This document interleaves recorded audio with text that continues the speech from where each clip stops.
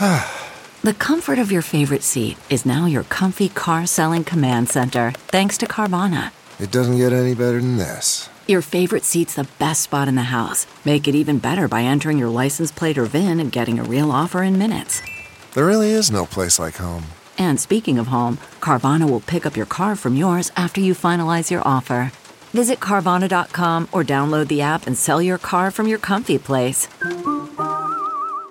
CarMax is putting peace of mind back in car shopping by putting you in the driver's seat to find a ride that's right for you. Because at CarMax, we believe you shouldn't just settle for a car. You should love your car. That's why every car we sell is CarMax certified quality, so you can be sure with upfront pricing that's the same for every customer. So don't settle. Find love at first drive and start shopping now at CarMax.com. CarMax, the way car buying should be. Okay, picture this. It's Friday afternoon when a thought hits you. I can spend another weekend doing the same old whatever, or I can hop into my all-new Hyundai Santa Fe and hit the road. With available H-Track all-wheel drive and 3-row seating, my whole family can head deep into the wild. Conquer the weekend in the all-new Hyundai Santa Fe. Visit HyundaiUSA.com or call 562-314-4603 for more details. Hyundai, there's joy in every journey. Welcome to episode 254 with my guest, Andrea Abbate. I'm Paul Gilmartin. This is the Mental Illness Happy Hour, a place for honesty about all the battles in our heads, from medically diagnosed conditions, past traumas, and sexual dysfunction, to everyday compulsive negative thinking. This show is not meant to be a substitute for professional mental counseling. It's not a doctor's office. I'm not a therapist. I'm barely a human being. Have I made that point clear? I'm a jackass that used to tell dick jokes on television while chicken simmered in the background. The website for this, and I'm not a therapist. The website for this show is mentalpod.com, the newly redesigned website. Ooh, getting lots of really nice comments, and very, very happy that we finally got that to take place. Go check out the website, mentalpod.com. You can also follow me on Twitter at mentalpod. I am considering turning the podcast nonprofit, and there's a form, there are forms that you need to fill out to apply for nonprofit status. One of the things I'm looking at is becoming a, I don't know what you even call it, but another nonprofit would take me under their wing and kind of help me get the nonprofit thing going and help me with the infrastructure and stuff like that. But this stretch of time, typically the fall, especially between Thanksgiving and Christmas, my mail is piling up. By the time 3-4 o'clock rolls around in the afternoon, my anxiety is so bad that I'm like I have to consciously breathe and relax, and my extremities start getting cold, and all I want to do is crawl into bed and just get under warm blankets and have Ivy and Herbert come up and sleep with me. And I keep trying to will myself to fill these forms out, and I know I need to do it, but it's so, I'm stuck in this fall thing that it happens almost every year, and it's so frustrating. It's so frustrating. And I know there's probably more stuff I could be doing. I could be probably making an appointment to go back and see my psychiatrist, but I feel like the only thing that's going to happen now is the only options left for us are what are called atypical things, similar to the Abilify, which you'd given me before and was a nightmare for me. So I feel like, do I want to roll the dice on that nightmare again but with another pill? And I just don't want to deal with any of this. And I'm not suicidal, but I'm pro-coma. Can you be that? Can you be pro-coma? Just, it's, I know you guys relate. I know you're out there, shaking your head with the rope around your neck, which can be very difficult. It is hard to shake your head yes. Stop it. That was even too dark for me. That was even too dark for myself. I'm going to read you. The interview today is a fascinating interview. Andrea Abbate. I don't think there's any other interview that I've done that is like this one, and it's a big one. It's 2+ hours, and I'd be really interested to hear what you guys think, because I love talking to her, but she's a Scientologist, and I have the feeling some of you are probably. I guess what I'm saying is when you hear that she's a Scientologist and she hasn't left the church, give her a chance. Give her a chance. And don't judge her. There. That's what I wanted to say. I'm going to read a couple of surveys before we get to that interview. And it's just all struggle in the sentences today. I didn't really feel like doing any shame and secrets. I know those are tend to be the darkest and the juiciest of the surveys, but this is a struggle in a sentence. My brain is just not working well lately. This is filled out by Melly, and she says about her depression, about her seasonal affective disorder. The time changes and the darkness comes. Oh boy, do I relate to that. About her anorexia, hunger is easier to control than emotions. About dissociative identity disorder. Which of these thoughts and feelings are mine? Are the other parts of me even real? Am I making this all up? Snapshot from her life. Feeling like I'm watching myself doing things. My feelings come from inside my body, but I'm not attached to my body. And the constant pressing need of one of my alters to make the body feel, but hurting it. God, I can't imagine how confusing dissociative identity disorder must be to live with. This is filled out by Will, and she writes about her depression. Like, I am completely frozen, brain dead, and unable to explain to those around me that it's not their fault. I just can't feel. Anger issues, wanting to shove that fucker out of his chair at work when he really has done nothing wrong at all. You know, Ivy's coming in to weigh in on this one. I think you can shove somebody out of their chair at work.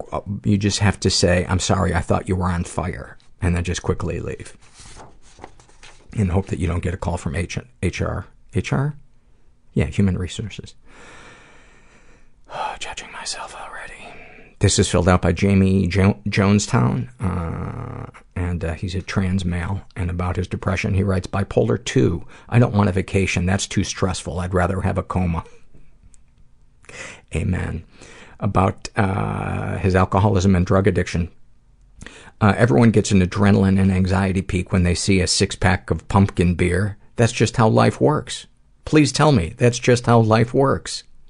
My God, somebody does what I've been doing. There's shame. You have boundary issues. I feel guilty for hating my mom. I will be high by 4 p.m. You feel helpless. I will be in hell by 4:15. Prison was not easy, but I deserved it. I think I'm just addicted to lying. I rubbed my body in mud and I laid in the swamp. Didn't move for 6 hours. I looked forward to and dreaded each meal at the same time. I think I desperately wanted to talk about it, but I didn't know how to start the conversation. And that's when I called the suicide hotline. A good Craigslist experience is if you are alive at the end of it. So that is when I first felt love. Like I first felt reaching out to the people and sharing with the other people. This intimate connection where people do stuff for each other without wanting something in return. Yeah, I surrendered.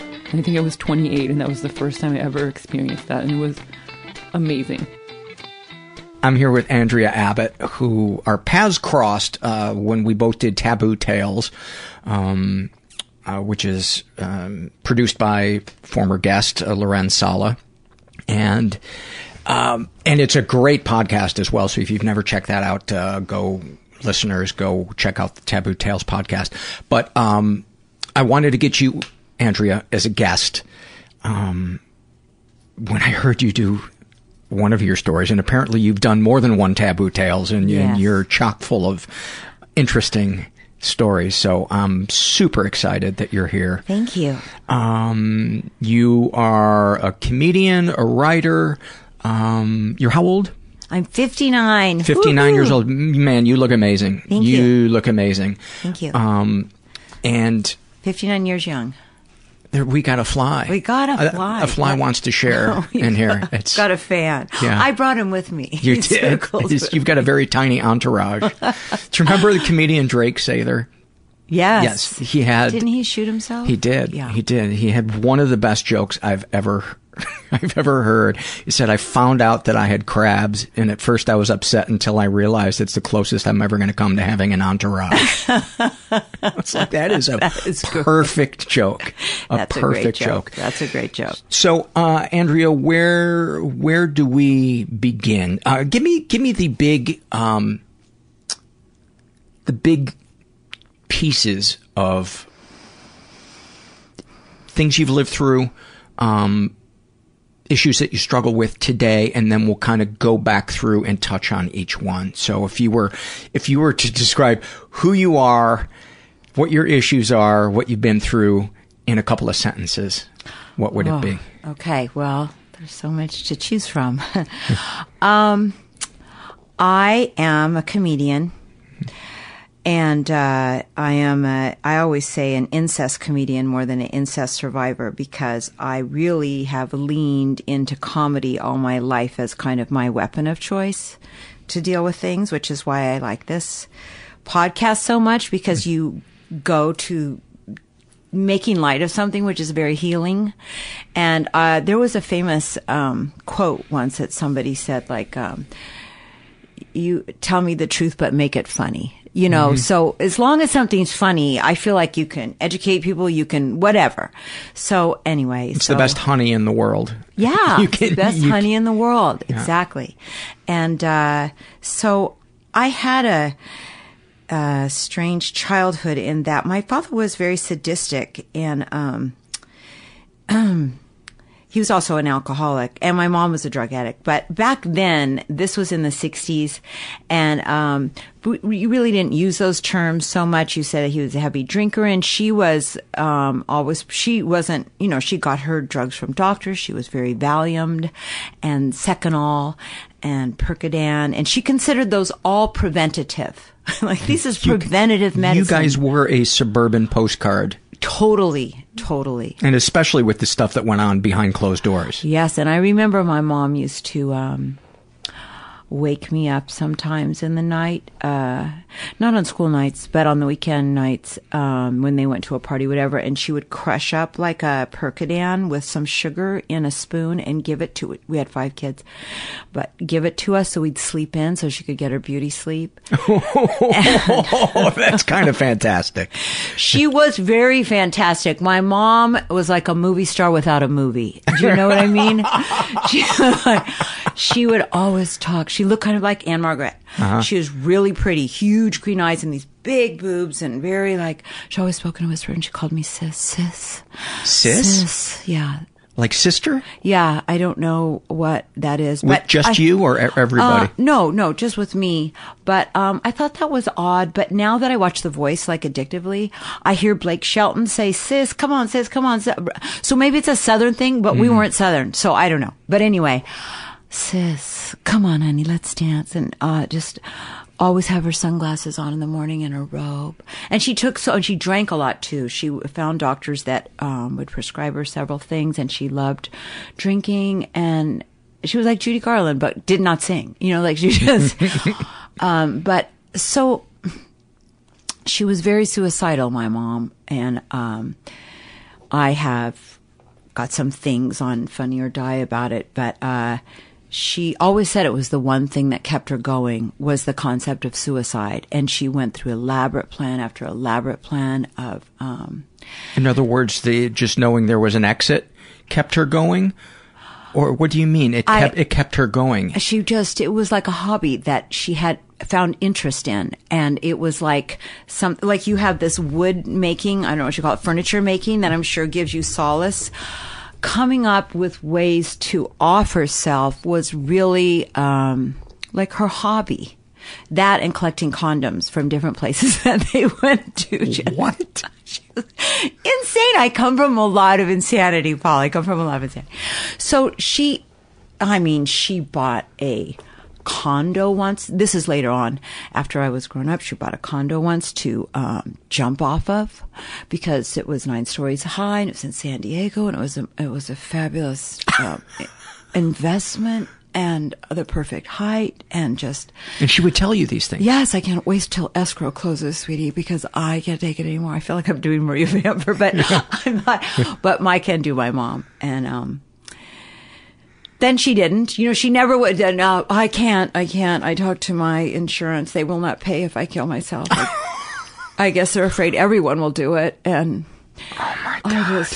She bought this pretty burgundy pantsuit and a matching town car to like gas herself in, and then just like got too impatient to wait for that, and just kind of wandered back in the house and watched a Julia Roberts movie. She didn't follow through. Suicide, like anything else. I mean, I don't want to joke about it with anybody that's suicidal, but my mother was very suicidal, and my way of dealing with joking, I don't want to make light of it for someone, but my mother used to wake me up all the time, as I'm sure anybody with a suicidal parent had, because my mom would, the nighttime was the hard time. You ever remember that cool play, and I think they made it a movie, Long Day's Journey into Night. Mm-hmm. That's my mother. As the night goes on, like you have to get away by midnight, darker and darker and darker. And then my job was, she would wake me up in the middle of the night, sweetie, I'm going to kill myself, and I just want you to take out my contacts. When you see me, I cannot wear those for eternity. What are you going to do when you find Mom and Dad? And I'm like, I'm taking out your contacts. Like, Mom, And how old were you at this point? Well, how old were you the first time she told you she was going to kill herself? Like many of the people that you've heard, my life's a little blotchy. Do you know what I mean? I want to go 9, but it could have been 7. It went on for a while. It went on, for her whole life. She's not her suicide message on my phone that she left me. She's no longer with us. Did she commit suicide? Well, funny enough, no. But I have.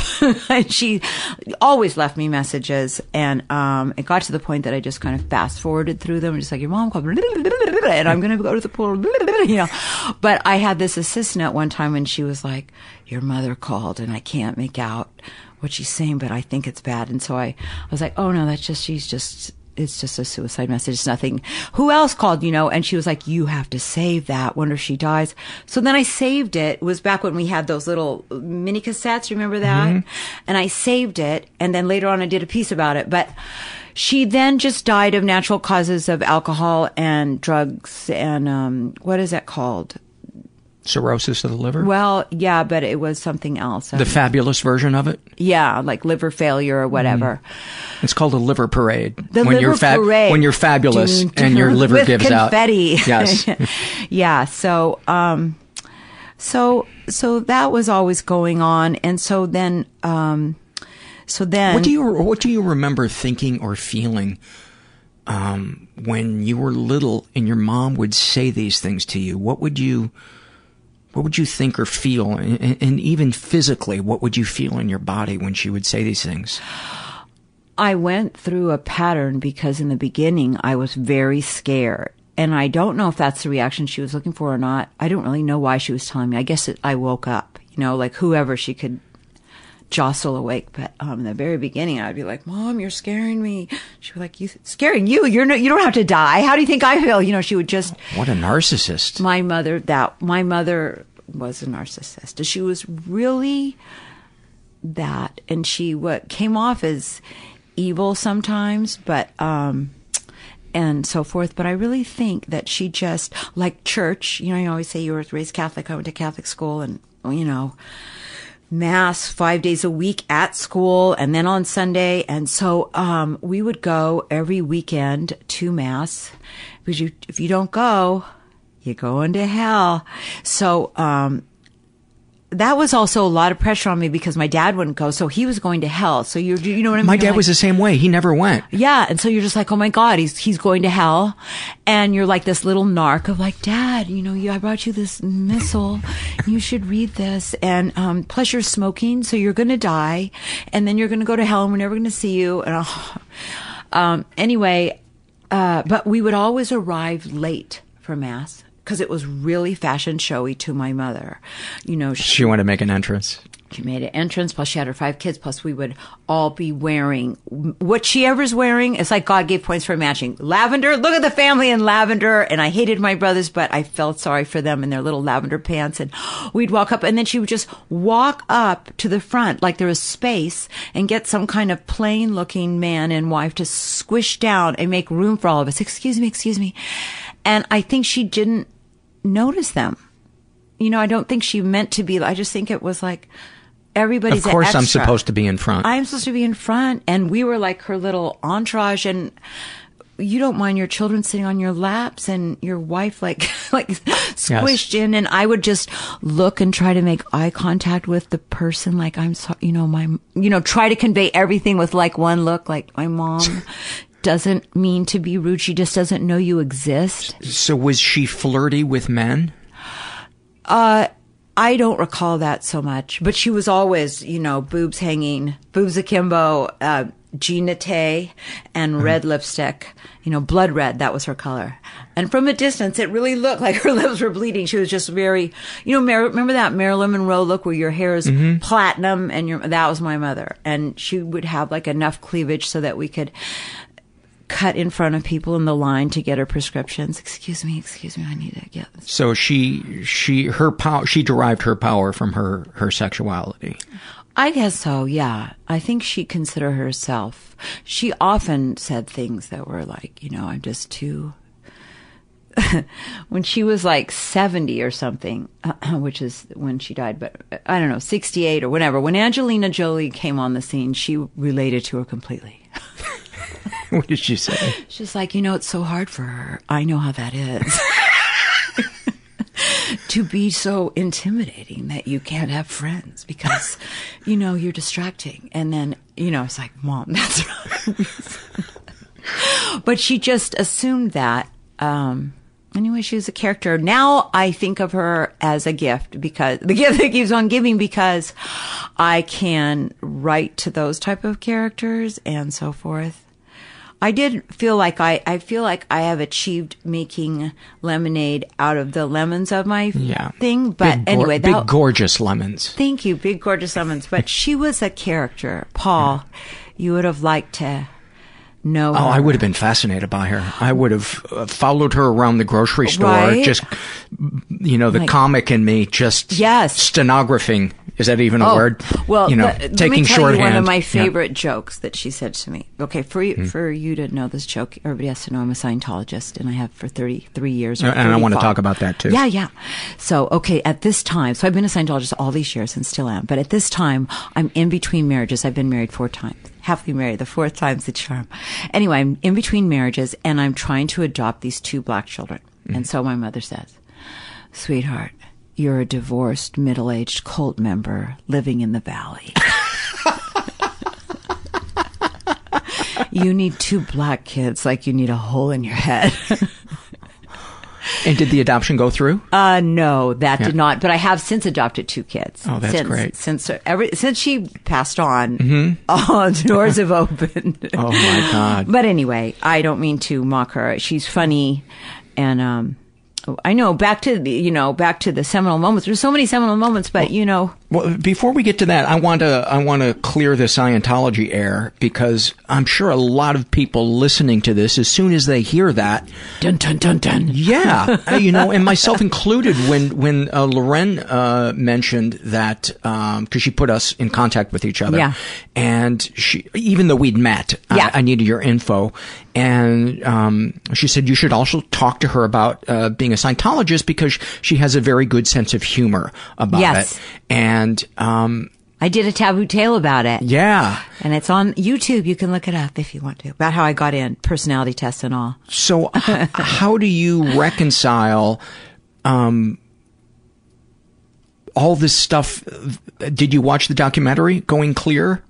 I didn't, but I've read, I kind of keep abreast, but I have 4 kids and 3 jobs and volunteer. So I'm just like, and chickens. I have 9 chickens.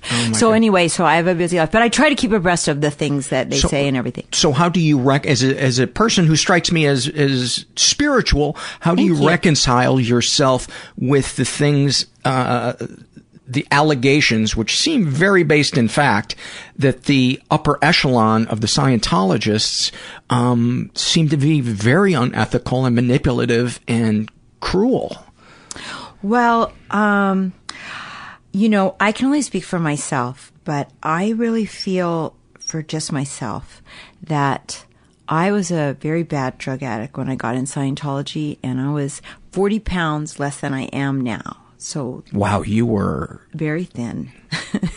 I was anorexic. I struggled with that since I was 13, and I don't really know if anorexia goes with incest, but it did for me. I think it's not unusual, certainly, to see the two paired because it's a sense of control, right? Yes, anorexia is about control. You know, it wasn't so much from, yes, it is absolutely about control, but it was also a way that I felt more safe, boyish.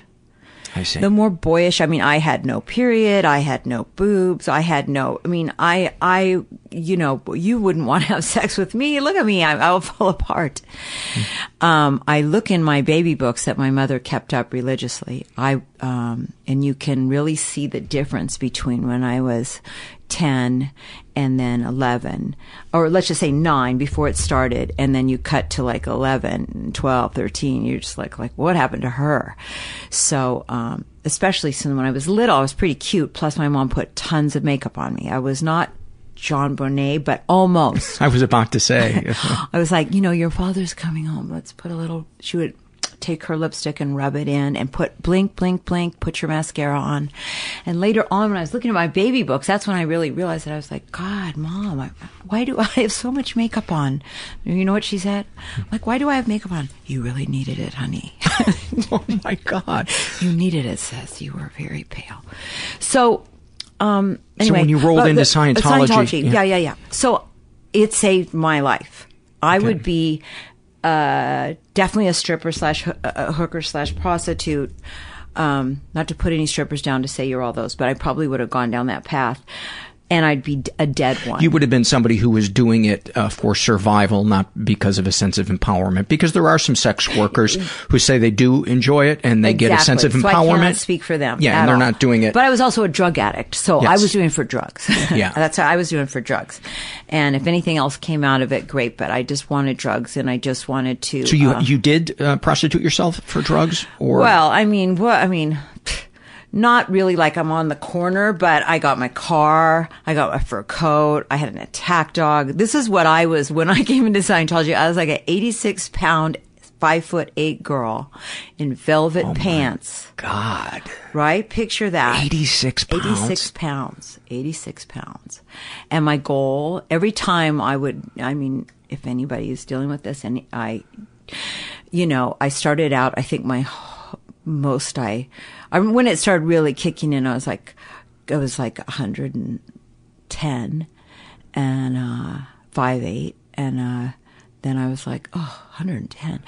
I need to be 107. And then once I 107, 99. I can't be these 3 digits. All that just get to me. I don't want to speak for anybody else, but for me, I just got number oriented, like, okay, 99, then 90s. Oh my God, 90s. I could never take a win, like, all right, you did it. Let's have a donut. No.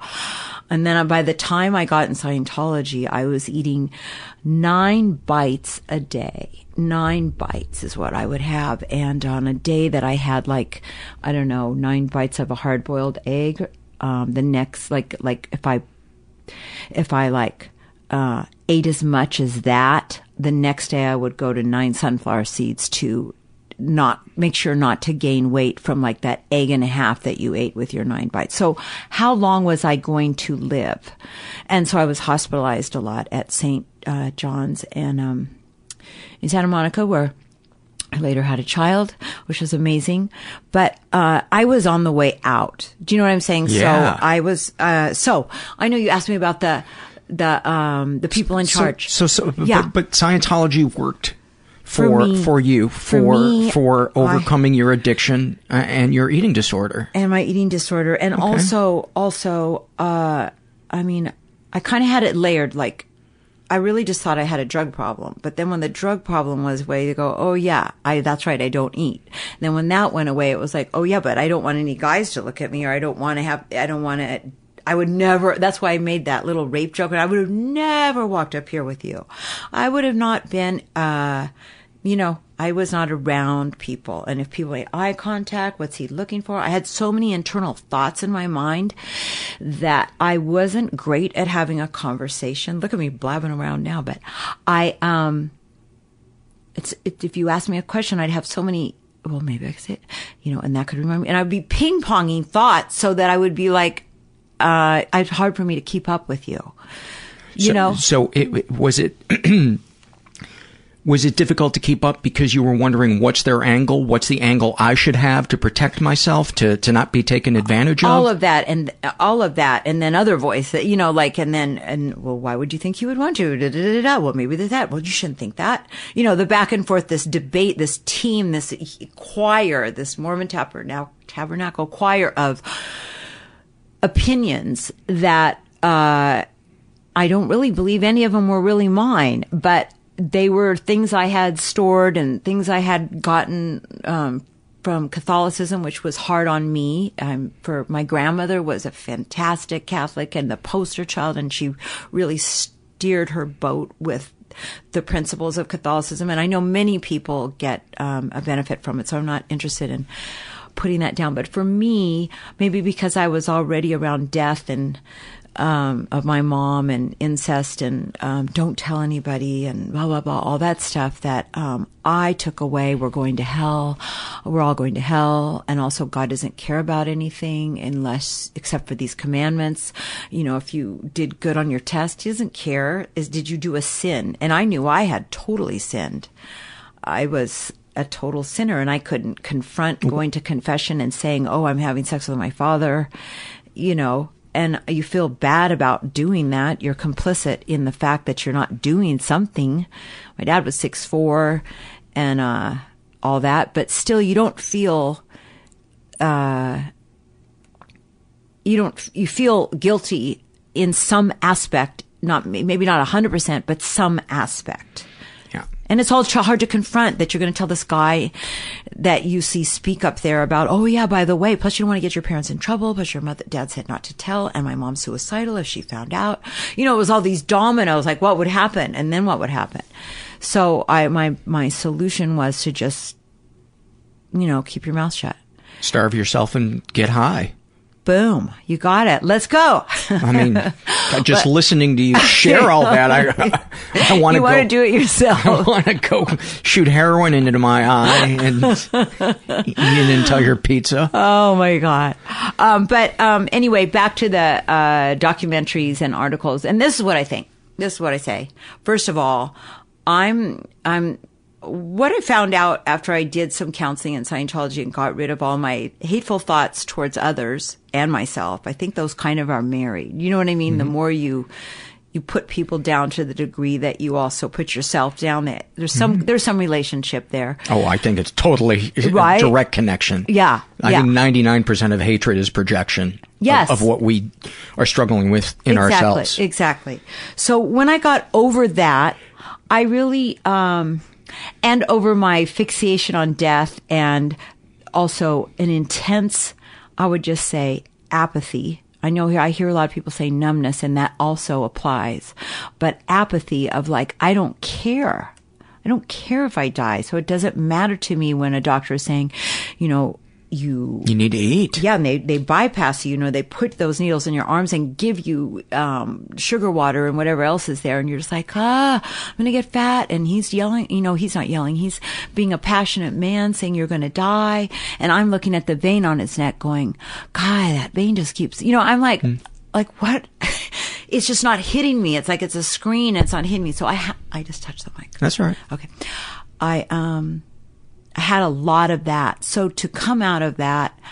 So it sounds like dissociated, like you were just dissociated from your life. Like I often describe it as when I was at my worst or get at my worst, I feels like there's plexiglass between me and my life. And like I'm just viewing it. Like a ghost, like I'm a ghost in my own life. Yeah, ghost is great. I feel like a spectator, like I'm just watching it, like, oh, pass the popcorn. Yeah. What's coming up next? Is she going to fuck that guy and gets it? Oh, no, she's not. She's running away. She looks pretty weak. I don't think she's going to get far. Will you give me a raisinette? But that's how I felt. But I'm humorous now, but there was no humor. I'm smiling now and so forth, but I didn't have that then. So I keep coming back to the point. But anyway, so when I got rid of all that, I thought, wow, I really have. I'm a lucky girl and I have a lot to live for, and I'm going to try to matter in some way and maybe use these stories through jokes, through talking. So I think, I'm in my business. I'm with a lot of Jewish people. And so somebody says, what do you think about that documentary? What do you think about that article or that blah, blah, what, there's been several things.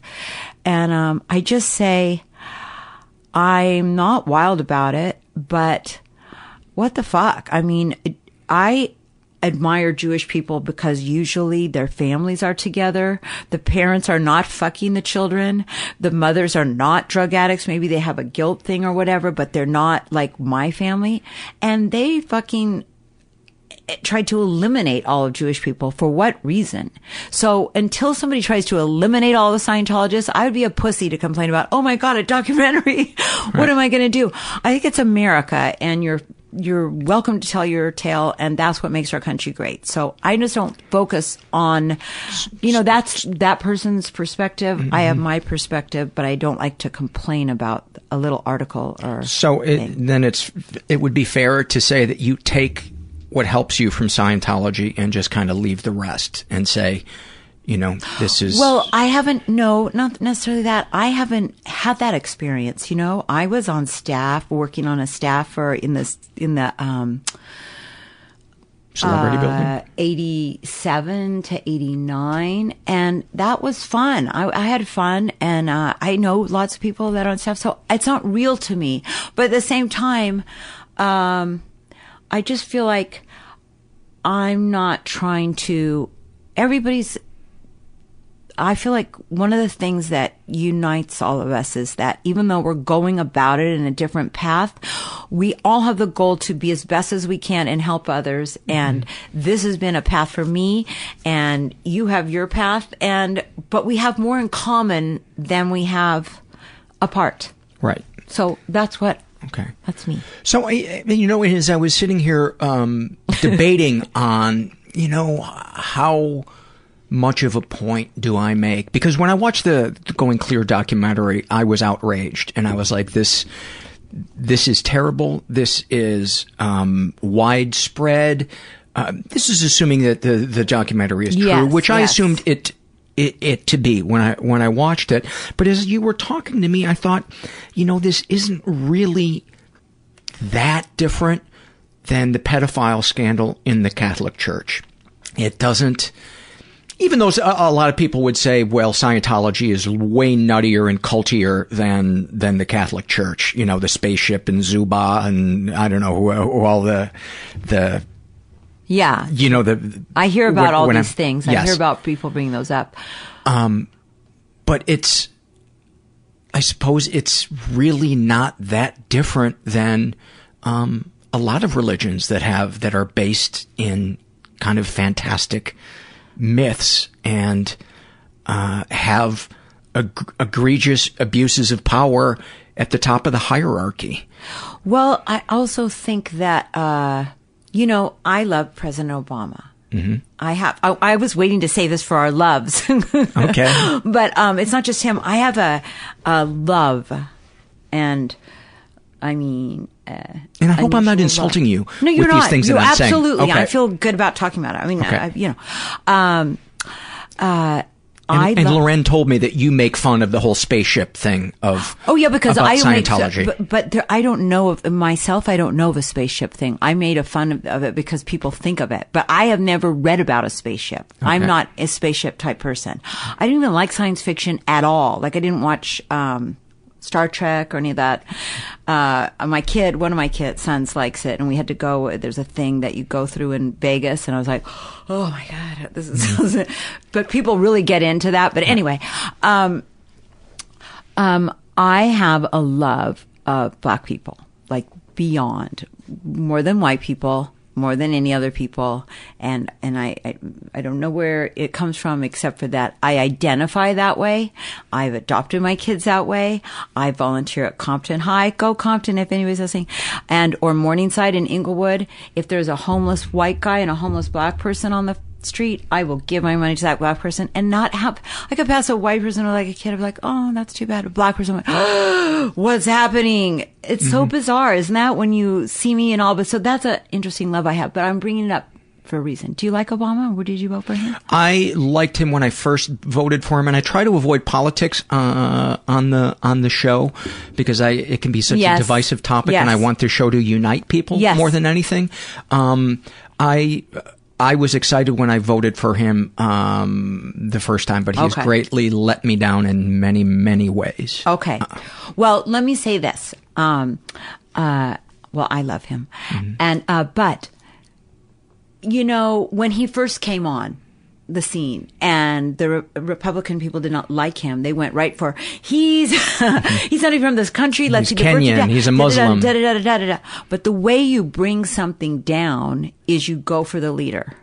If you go for the leader, that's how they try to bring Democrats down. And the same down, everybody does it. Democrats to Republicans. We're like putting George Bush down. They're putting Hillary down. Everybody can put the leaders down. And I think that's the reason that documentary is interesting, because I've been in Scientology so long. I was in Scientology when Hubbard was alive, and they would attack him. And now he's gone. So then you attack the top and hope that it will crumble. And it's more that reality to me, that if you want to attack someone whose name you want to attack a higher up. So I feel it's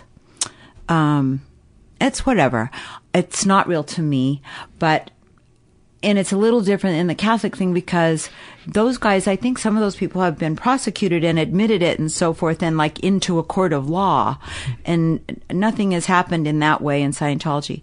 But I think there have been attempts to do it. And maybe attempts. Yeah, and I think according to the documentary, the legal team, the Scientology legal team, then kind of did a 180 on the IRS and was going to expose a ton of stuff about IRS workers, and so the IRS dropped it. That's the allegation that the documentary makes, is that it's, in other words, it's almost like a legal blackmail. Like, oh, you want to come after us for But I mean, for imagine you're be able to go against yes, I'm taking down the government if you come after me. Yeah.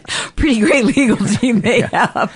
But anyway, I have been helped by it, and I'm not the spokesperson by any means, but I feel like I'm definitely here telling jokes because I got a sense of, he has a cool quote, says, never accept an invitation to hate. That's harder to do. Who says that? Hubbard. Yeah. Just love your fellow man despite all reasons that you shouldn't. And that really helped me because I had a lot of hate for myself, first of all. So when I put that to bed, so to speak, then I had to find it in my heart to not hate my father and see where he was at, and then my mother. And I've just applied that throughout, and I'm happier to think that we're all trying our best in whatever ways we found that have worked for us. And that, it's like when we were growing up Christian, why is it Baptist against it and Methodist against it? These people could all unite and be a huge force, but they don't. They're like, oh, you go on Sunday, we go on Saturdays. You're out. I hate you. I think they could go, yeah, we both believe in Jesus. We all believe that. Let's get together. But for some reason we kind of focus on what's not alike rather than alike. And I try to do the opposite. That's why I like your podcast, because here you are promoting things that I don't do, but I like the fact that you have such a obviously sincere interest in helping people and obviously sincere way you communicate with your guests. And I've got like 27 friends who have been on the podcast, and it's addicting. I'm addicted to your, it's, true stories of hope are insightful and inspiring wherever they come from. So I come from Scientology, but I really don't want to be the spokesperson about where does it stand on everything. It's helped me and the people I know, so that's where I sit on that. Well, thank you. Thank you for saying that. I would have felt remiss if I didn't bring it up. Didn't bring it up because, there's a part of me that wants to protect my guests from any type of criticism. And I suppose there's an egotistical part of me doing that because I choose who I record to come on the podcast. Yes. And I feel like if people criticize my guests, then that's going to make me look like a bad producer. But I felt like I would have been remiss if I didn't bring it up because when I watched that documentary, it brought up some really, really strong feelings in me, some very strong negative feelings. Well, it probably sounds like it achieved what it wanted to achieve. But it also, I also understand that there are things that can save our lives sometimes that are maybe in a gray area that, maybe somebody helps us who is a person who is maybe kind of good and kind of bad, but they... like when you had Jenny Pentland on and she was like, I was hospitalized by this horrible psychiatrist that kept me in there for her good insurance. She said I have the caviar. But then she met another therapist that later helped her. I feel like whenever you use a generality, it never really works out right. Like, oh, Mexican people are this way, But so I just try to go person by person. That's why I like you, because I think you're a cool person. I don't really do the path you're on, but I love the fact that you're helping people and inspiring people, and I'm hoping that you're seeing that part of me. I am. I definitely am. Okay, cool. So give me some snapshots from childhood.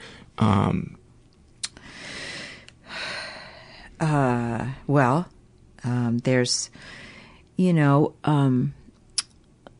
had my father. Yeah. And I don't know, I've never talked to another person who had that.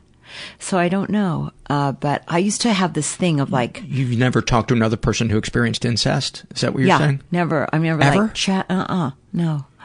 Well, Let's do it. Okay. So I had this thing of like, I always had this plan that if a burglar came in my room, I will close my eyes and pretend I'm sleeping until they go so they won't kill me. Did you have that plan? No, I never thought about a burglar coming into my bedroom. Oh. When I was a kid. But I have always had the fear that if people get mad at me, that it's going to lead to physical violence. And I don't know why that is, because I didn't grow up in a physically violent house. But I get very nervous when people get... confrontational and loud. Confrontational, yeah. Yeah. Well... maybe because my family was so quiet and voices weren't raised that often. I don't know. We had that. We had my dad, I have a comedy piece on Funny or Die called I'd Rather Be Raped. And, because my brother had so many physical violent things that happened to me, and I had so many physical violent things that I feel like if I had to like gun at your head, okay, you're going to get a kick dance my dad used to do or be raped, I would absolutely pick rape because it doesn't hurt as much and it's over, My dad had this thing where it was called a hair dance. He would hold your hair and kick you till he only had your hair. So your hair's coming out. That's really painful. What? That was one of his, punishments.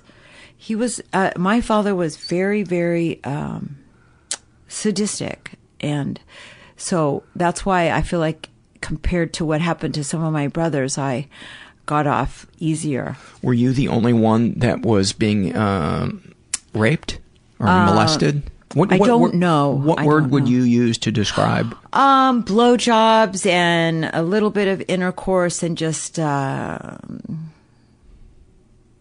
some molestation. And it went on for how many years? Like about 1.5 to 2 years. And what stopped it? Well, what stopped it was, as I said, my mom was very suicidal, so I didn't want to burden her with this. And so we changed rooms, and my little sister, who was 8 years younger at this time, was sleeping in my room. That's the new sleeping arrangements because my mom had another child. And so my dad came in, and but she's in there. And we had those sliding wooden closet doors. Remember those? That always went off the track and everything. So my dad kind of stumbled in and hit the door. And so he made some noise with our sliding doors. And Elise was like, "Oh, what's that?" And I was like, "It's Dad." And then we just both started screaming. So we screamed. I was eating cake that night before bed, so I had that there. And my dad got himself together to get out of the room and go away. And then he went down the hall and passed out on the ground, face down. I had my fork, and that was plastic. But I was stabbing him in the back with my fork because So you followed him out of the room? I followed him out of the room.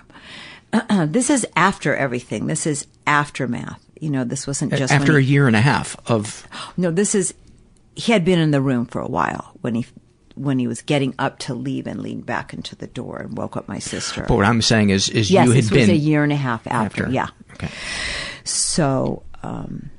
So my mom woke up, which is a feat because she took so many sleeping pills, as I said. She was a heavy sleeper. And did she descend from a circular staircase? No, we didn't have. We have a ranch house in Fresno. Okay. Where Jeffrey Dahmer lived. That was our big thing. Oh, that's real exciting. But she woke up and she thought I was going bonkers on my dad because I was upset because I had never seen him drunk before. And I did not understand at that time that I didn't know what blackout was, and I definitely didn't know I thought he was sleeping, pretending to sleep. And I knew that wasn't the case. And I guess because of the screaming with my sister and the kind of little ragey thing I had going on, I just lost it. So I'm stabbing him in the back with a fork. And, all I want to do is make jokes as I tell you this, but I'm going to calm that down. So, well, let me ask you before you go any further. What feelings is it bringing up in you that you want to go the humor route? Are you uncomfortable right now? No, but I'm just used to, you say 3 sentences and then where's the punchline? You know what I mean? It's like you have a, but anyway, so my mom was very upset. Like, honey, she took me into her room and was like, "Sis, sometimes people drink too much." And I was like, "No, that's not it." We had seen him drunk for forever, but so then I just blurted it out. And then my mom was like, "What did you say?" He comes in the room and he is with me. I don't know the words exactly. She got the idea. I said, whatever, we have sex, something. I said, I don't really remember the exact. I just remember that my mom I remember her face and she was like in shock. And I felt like, and she was being very comforting. Did she put down her cigarette holder? No, she didn't smoke. She didn't. My dad smoked. She didn't smoke. She was allergic. I'm allergic, sweetheart. She was like holding me and like upset and like patting me. And I was very much in shock the next day when I was packed up and moved out of the house. What? That was my mom's solution. And, I felt very comforted by her. And actually, when she was holding me that night. But, so back in Fresno in 1966 or 5 at the time, we had a black woman who we went through a ton of them because now I found out later because my father was molesting them. That's why everybody quit. But anyway, we had this wonderful black woman who lived with this named Pearl, and I went to live with Pearl and her daughter Ruby. And I was just like, I don't know if there was a foster system then, but I don't know if my mom was maybe thinking of me. I don't know. Probably not. But it was really wonderful. Well, I think you were wondering where your fondness for black people comes from. It's like I think we, not that black people aren't wonderful, but you were saying, saved my life. Yeah. I feel more comfortable around black people than I do. Like if you were black and we were walking up here, I would be like, when I used to get scared, this is even when I was a drug addict, like on Hollywood Boulevard at night doing other things, I would always look and find, okay, there's a black person. So if something goes down, that's my go-to. You're going to find that person to run to. So that's been the way. So that was your first island. That was your first island from the storm. Yeah. And let me tell you what my mom told me after she picked me up from Pearl's. Pearl, I went to school and everything. I just would come back to Pearl's. And, what's so great? First of all, they talk. They express emotion. It's a louder household. Ours is very quiet and, all that. And they're just like, girl, da-da-da. The cousins would come around. It was like a big family. My mother was an only child. Lots of laughter, probably. Oh, food too. My mother every morning would burn her tongue with coffee, and it was one of my jobs on the weekends to get her a coffee so she could drink it and burn the inside of her mouth to take her taste buds away. And What? Yeah. She wanted to burn her taste buds? Yeah, so she could not. They're not going to get me now, those little taste buds. So she could. You maintain your figure. Oh my God! You have to watch your figure if you don't. No one else will, sweetie. You know what I'm saying? Do you really want a piece of bread? Where does my anorexia come from? But at Pearl's house, we were having bread that sopped in this, that you could just wipe up the bottom of your plate. It was just, and cousins, my mom and dad were only children. We had nobody came to our house. And there was people coming in. They had bones. Have you ever heard of bones? You know what that is? Mm-mm. It's dominoes, but they would hold them up, anyway, and you slap them down, and it was just so fun and freeing, and food and people and laughing and yelling and singing, and it was super cool. And I didn't have to nobody's putting makeup on me. I didn't have my own room. I slept on the couch, which would have made me very comfortable. Like it's not like a door that's turning. It's like, I don't have a door. This is so much better. There's no privacy. Privacy was not a good thing for me. Someone sneaking in your own room. All that stuff was scary in my house. So I loved being at Pearl's. But, that was a seminal moment. When my mom picked me up, and how long did you live with Pearl? I don't remember, but months, a matter of months. Okay. Like 3 months, 4 months, maybe 6 months at the most. I don't think so. I think 3 or 4 months, but it was super fun. And, my mom wanted me to come back home, and, she picked me up, and I didn't really want to go, and she was very forcible about, if you don't talk to your father, you're going to turn into a lesbian. So you need to. Your mom is currently the front runner for craziest mom in the history of the podcast. Well, wait till you hear what she said to me in the car. This is my mom. This is an example of narcissism. Sweetie, I only hope that when you grow up, you don't marry a man who has sex with your daughter, because I do not want you to go through the pain that I've been through. And I massage you, sweetheart, when we have sex now, my vagina stings like 1,000 bees are stinging it. And I am rubbing her hand, and we're going home. And it's okay, Mommy, it's okay. And that is my mother. I am so sorry. I am so sorry, Andrea. That is some of the worst abandonment I have ever heard. It is heartbreaking. Thank you. I don't know why I'm saying that, but that's, again, I'm going to give a plug for Black people. What I love about them, like, my mom was like, loving my mom was like a cloud going by. She just hardly ever noticed you. But a black mother would just be like, I remember, Pearl was telling her son, don't go out, don't be messing with those hoes, and you come back if, and he went out. She's like, don't come to me when your dick falls off. She was like putting it out there and blah, blah, blah. And girl, get in here. I'm like, what's a hoe? And she's like, girls who have nasty girls who have sex for money, child. And I was like, oh my God, like me. But I didn't even get any money. I am a hoe, for nothing. So, but I just... And you never told Pearl. She never knew. Pearl knew exactly what was going on. Oh, she did? Pearl knew exactly what was going on. When I moved back to my house, I slept with Pearl the 5 nights a week she stayed at our house. I was not leaving her side. What'd that feel like, sleeping with her? Wonderful.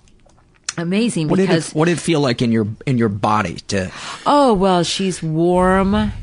It's just a person like my mom was like a, I mean, if you could imagine if you had Marilyn Monroe for a mother, like what is that going to be like? It's fun to look at her, and she was pretty, so you were proud to be, that's your mom or whatever. But there was no love. And Miss Pearl and Ruby and you know, it's just like you have a tiger. You're sleeping with a tiger. And if someone comes, they will fucking kill for you. And they were going to go down for you. So that's why I love black people. And that's why I think Obama is great. So, and that's why I adopted the son that I had. And that's why my mother said I needed a black child, like I needed a hole in my head. But I adore black people and gay people. You know, I have those are guys. If I had to pick favorite people, I really admire gay people for standing up. You know, in our life, how old are you, Paul? 52. Oh, okay. You don't look a day over 49. But I really admire like I remember, did you ever know Jason Stewart? I didn't see you had him on the program. I haven't, no, okay. But I know who he is. Well, when I was doing comedy, he was being in the closet. You know, he was telling really? jokes That's about, way back. Oh yeah, way back. And then he came out, and then he just it was a whole new thing. And many people, you know, remember Ellen's first show? She was very in the closet when she had that little. I did stand up with her when she was still in the closet. Yes, yeah, exactly. And then she had her I forget what the sitcom was named, just Ellen. Yeah. And then, you know, you see these people that have gone through this transformation of like, I'm ashamed who I am. And here I am. Not ashamed. I'm worried that you will not accept me. And to fuck it. If you don't like me, it's your problem, not mine. And I admire that path that anybody takes like that. So they're also some of my heroes. But yes, I volunteer at Compton High and Inglewood because I want to inspire, because, you know, I have a TV shows that I work on, and so I want to teach about writing and the fact that you don't need to go to college. You could go to college. College for me didn't do anything, except for, you know, get me away from my family. But you don't have to go to college. You can start writing, and people need this point of view, and you guys are all survivors. You know, my dad used to, hurt animals in our house. And, yeah, he was a big animal harmer. He really was a sadist. He sounds like a fucking serial killer. Yeah, well, I don't know about that, but he, people used to... No, he was. Yeah, you're right. Yeah. But he, you know, he got murdered for something. Your dad was murdered? Yeah. Oh, yeah. My dad was murdered. What did he say? Like, naturally. Did he ever say anything to you when you moved back in? Yes. What did he say?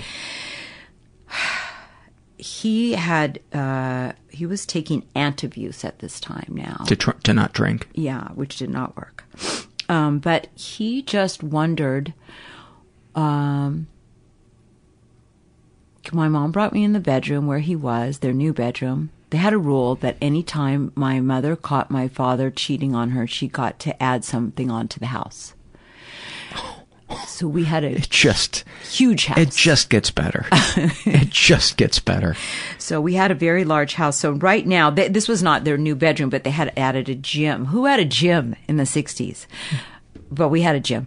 They had a gym outside of their bedroom. So he was standing by the sliding glass door to go out to the gym with his foot on their king-size bed. And he was 6'4". As I said, very Clint Eastwood. You know, he held a cigarette like this, cupped it in his hand. Mm-hmm. You know, your mom tells me, you know, that this happened. Just how many times did it happen? Oh, so he's taking the route that he was so drunk he didn't know what happened.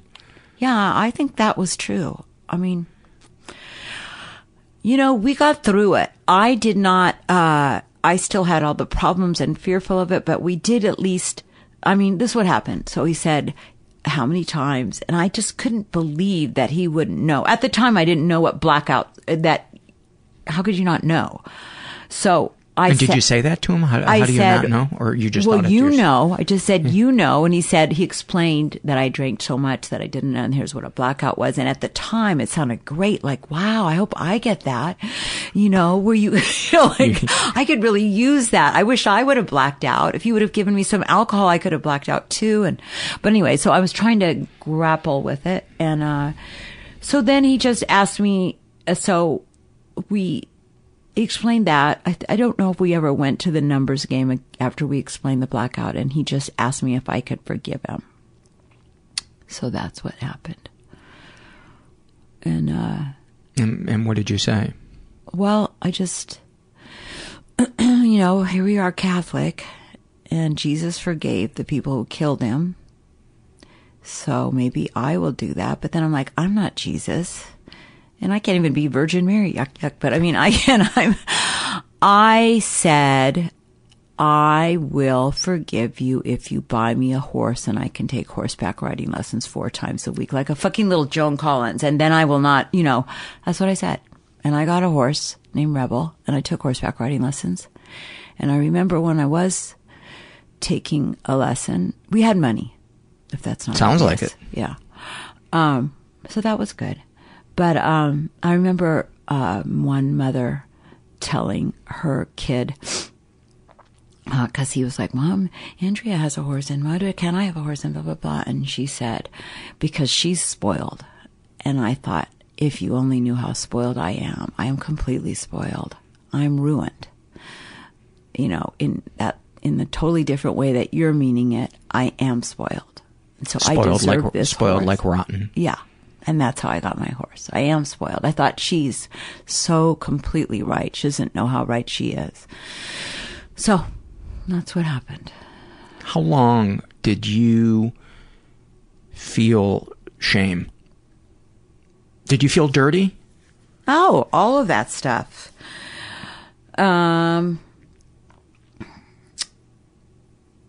I say until 1979 when I got counseling in Scientology.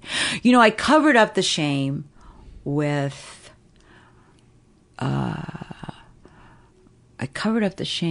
being a good student. That's what I was. I was like a straight A student and a perfectionist, and I used to stay in my room and write extra credit reports. I was the girl that you would hate. Like, oh, it's Monday, I've come in with 12 extra credit reports. Really, I just copied, the encyclopedia into a picture, but that's all I did. And had some goldfish that I also loved. But those were my basic things that I did. And so I covered it up with that. I loved school and the nuns and all of that because the rules, you knew the rules. That's what, was the rules were always changing in our house. But school had rules. If you do this, you're going to get an A. Oh, okay. I could do that. So I became that way. Then I skipped a bunch of years of school. Really? And like you skipped grades? Yes, I skipped grades, and I graduated when I was 16. Wow. And and I was pressing my mom and dad to go to college early. I could go to college. I could go away to college. Like, get me out of here. I could go away to college. And my mom was like, no, you're way too young, and you'll. Once my mom felt, was that I was raped, my mom went on her whole thing. Honey, I was raped so many times. She went, these rape men, I don't know if she really was, but it just got more and more. Did she have like a scrapbook of rape memories that honey, she would look open? At this. She had all these rape memories. Don't make me break out the rape book. Look at here. I was only 7. But but my teacher in my small town, my guidance counselor, who was a pain, got me to college. She said, it wasn't that I was just smart. It's that I was doing all this stuff and I want to go to summer school. Can I go to summer school 9 to 5? That's great. I will take, can I keep staying here? So I signed up for summer school, between 15 and 16 to take trigonometry and American history, which would be my only other requirements that I needed, to graduate. And the guidance counselor called my mother and said, I'm very concerned about Andrea. Because my mother's like, why? And she said, my mother doesn't want anybody to think badly of you. It's obvious to me that she must be pregnant because I've never had girls want to finish early that weren't pregnant. And my mother, who did not want me to go to college, got on her high horse and was like, are you kidding me? She's graduating because she hates this fucking town and she is going to college and blah, blah, blah, and she's not pregnant. And so just to spite that lady, she okayed me to go to UCLA. And I came here and I was like, yes! And that's how I got here. Wow. But I was going to tell you another seminal moment that was helpful to me. My grandma, who I love very much, bought a... Dad's mom or mom's mom? No, my mother's mother. My grandmother on my dad's mother was... my dad's side was pretty good too. But my grandma, my mom's mom, who was super sweet. You just can't understand how my mom could come out of that. But anyway, she bought us these little chicks for Easter. And we didn't feed them or anything, so they all died except for one. And that chicken would walk around our backyard, I guess just eating bugs, and that's how it lived. And we had a big trampoline in the backyard. And one day, my dad and his friend got really drunk, and they decided to kill the chicken. That would be fun. They were going to take the chicken to this canal that we had on the back of the side of our house and drown it and just see how long they could hold underwater and stuff. So anyway, they did that a couple times, and then my dad's like, oh, it's dead, and he flings it. And then he's talking to Bob, his friend, and they're drinking beers, and then the chicken comes back alive and starts walking, and then Bob's like, you didn't fucking drown it right. And he's grabbing the chicken, and he's shaking it and putting it under the water, and he's like, that's how you fucking kill a chicken. And the chicken and he throws it. After a little bit, the chicken revives. So now they come back into our yard and they tie the chicken up with jump rope around this tree in the back, and they're taking a bat and they are batting it to death. And they're just like, wow, my dad's very strong. And then Bob was also pretty good. And I'm in the house watching this and watching the phone as I'm trying to wait for this guy to call me. And I'm just watching that. And then pretty soon my little brother watches it. And he's like, oh, I'm going to go have fun with Dad and kill this chicken, And then as soon as my dad saw my brothers, he didn't want to be bothered with them. So he dropped the bat and left. And so then my brothers are out there hitting the chicken, who's got to be dead by this time, or every bone smashed. I don't understand this. But anyway, now our neighbor, I guess I shouldn't say anybody's name, but anyway, our neighbor looks over, and maybe he'd been watching my dad hurting this chicken, but didn't say anything because my dad's so big. But now that Dad's gone and just the little kids are doing it, my neighbor's like, what are you doing to that chicken? Stop it, untie it at once, blah, blah, blah, and give it to me. So my brother swung it over the fence to our neighbor. We don't see the chicken again. That's the end of that day. Now we are a year or so later at the Fresno Fair coming back. And here is our neighbor, with a cage, with a blue ribbon with our chicken. And that chicken, I guess when bones break, they come back more or whatever. That bigger. Chicken lived? That chicken lived to get a prize. I don't know if it's first, second, third, whatever, a ribbon at the state fair. And that chicken, I just kept thinking, and my dad thought, we should have gotten the ribbon, because if it wasn't for what I did to that chicken, it was a nothing chicken until when you break a bone, it comes back stronger and blah, blah, blah. And I was thinking, if that chicken can make it through my life and live to get a ribbon, I can maybe make it. And that was like, I was just like, there's hope. There is hope for me. And then I became a drug addict. But it was a real, like a little moment to see like that fucking chicken has lived. He lived and he got a ribbon, and it's not the end of the world. It is not the end of the world. So, but, I mean, I don't want to horrify people. And mind, I've heard you talk. Too late. So I'm holding back on some bad things. Are you? Yes. I don't want to. you know. Well, I certainly don't want this to be I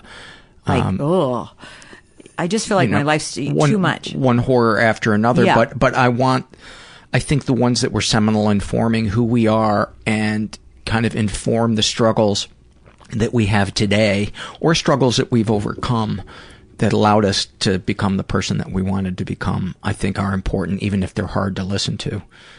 Well, my father picked on my brother so much that my brother then had way more problems, and he was institutionalized. As I'm one of the only people in my family that hasn't been. But anyway, he's gone to some great ones, Las Encinas here, and in several support groups. And anyway, then he went on to prison. So, which is, you know, what did they say? Prison, hospitals, institutions, and death. Exactly.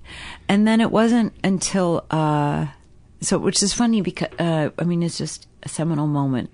Is that I never was close with him. I felt sorry for him of what happened, but it was kind of like survival mode at our house. I didn't have enough extra for him because I was doing my thing, but my dad was extra mean to him. And he was older or younger? No, he's younger. I'm the oldest. Yeah. But then,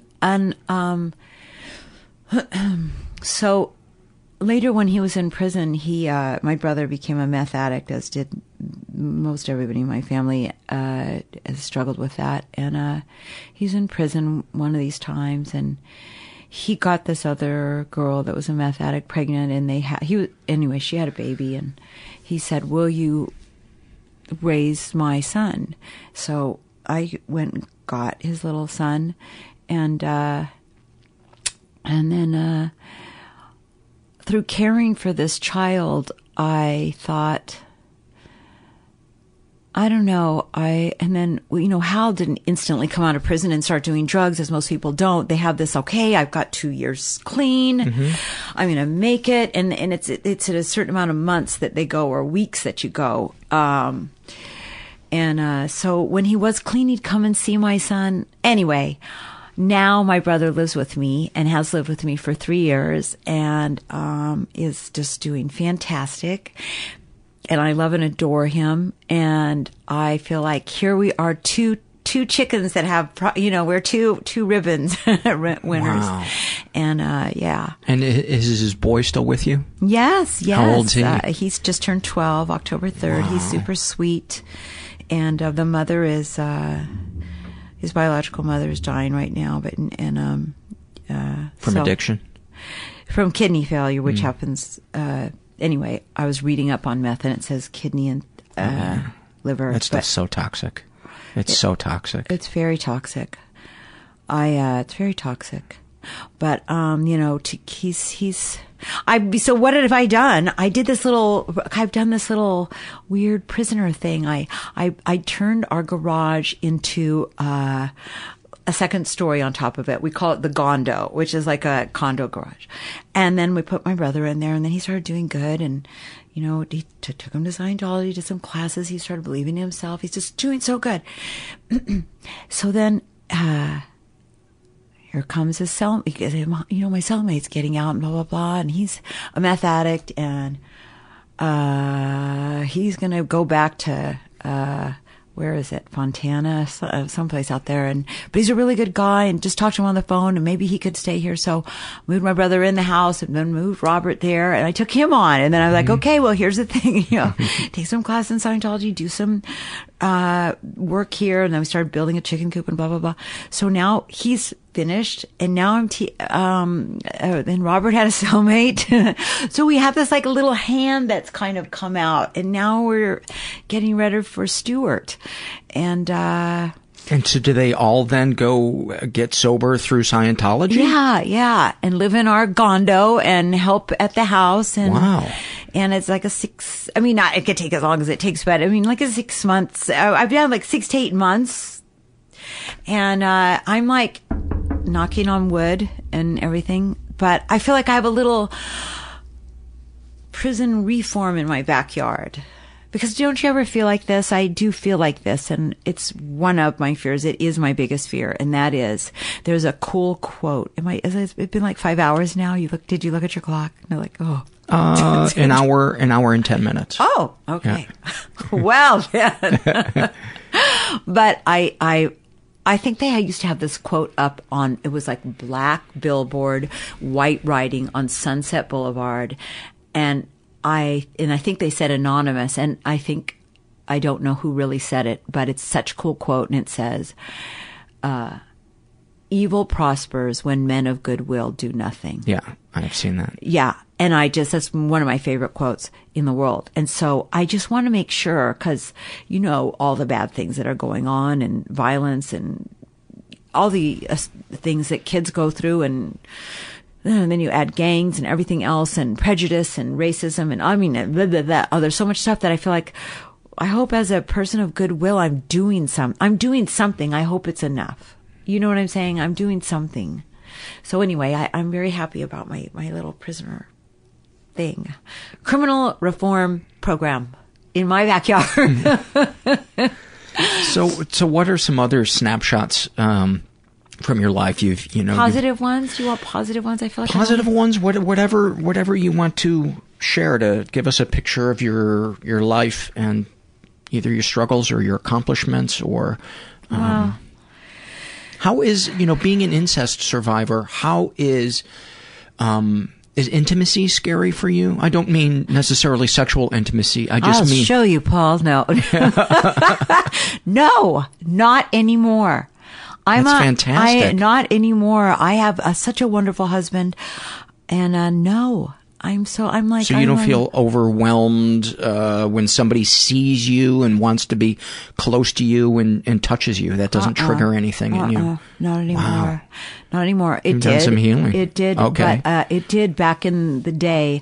I used to always be suspect of everyone, and also I had a thing where even if I knew you were a nice person, or let's say you're my husband. Well, I didn't really have it with a husband, but let's say you're my boyfriend.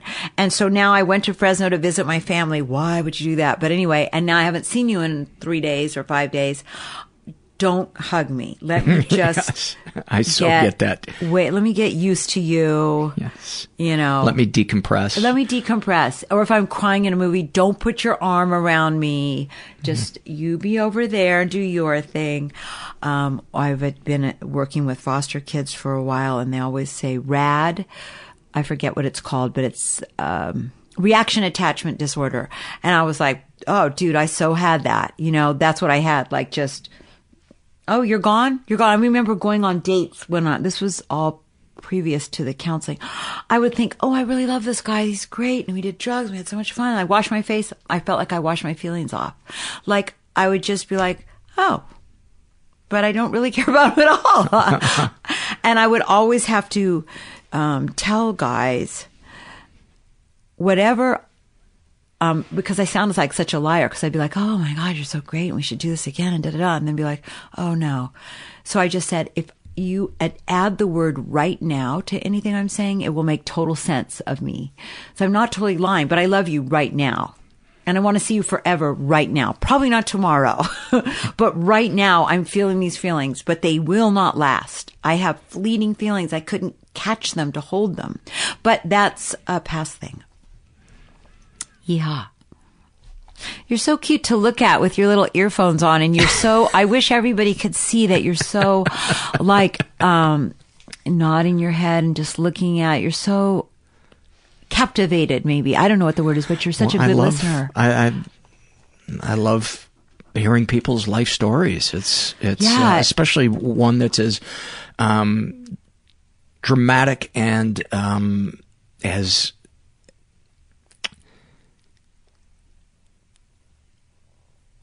I don't know what the word is, as strong as yours. I mean, you've been through so much, and I worry sometimes when I do a story like yours or like Annika's, and I'm such a fucking people pleaser. I am worried that the person who grew up in an environment that was where the parents were indifferent, which is a form of trauma and abuse. Absolutely. And I'm worried about those people hearing a story like yours where you survive this fucking monstrous kind of abuse from both parents, and you come out the other side. And I guess I just want to say to those people that are like, well, I must be weak then because I feel stuck and I didn't have anything remotely dramatic happen to me. What would you say to somebody who's sitting there right now and thinking that? I would say, I have a lot of things to say.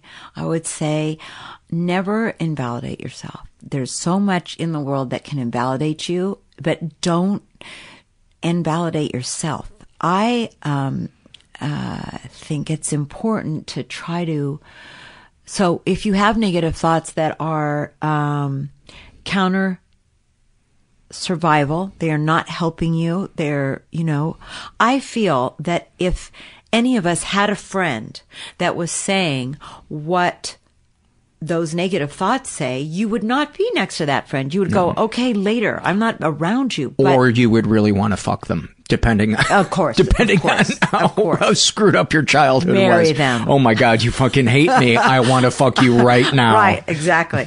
But anyway, I don't want my story to invalidate you. If you have a mind that is finding ways to put yourself down, don't use a survivor story to put yourself down, because I don't know what you've gone through. You don't know what I've gone through. I've found something that worked for me, and I was fucking lucky because I wasn't looking. I didn't want it. I wanted drugs. I didn't read a book.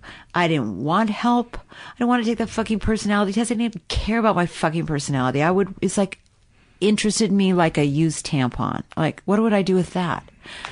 And I didn't care if I failed the test. It's not like a pregnancy test where I have to make a phone call like, I better call him. It's like, oh, so what? I fucking fail it. I don't care.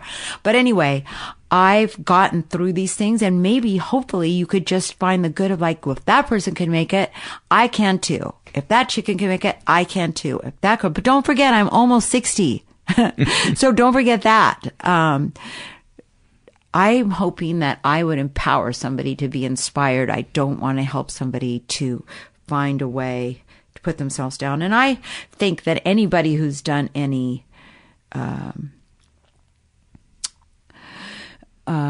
self-improvement through whatever means knows that these negative thoughts aren't you. These are not you. So don't. It's so weird how we have it, like in life, people say, well, you got to think of the worst case scenario and why that's reality.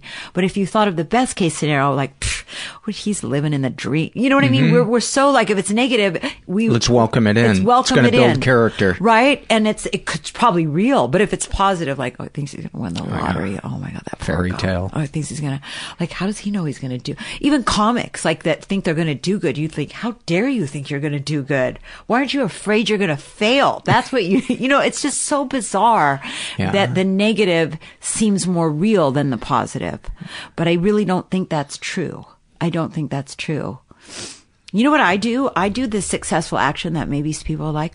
I set my phone for 5-minute timer in the morning, and I get up, if I have time to go on a walk, I do that. If not, I just walk in my room. I go with that 5 minutes. And for 5 minutes, I make myself say out loud things I'm grateful for.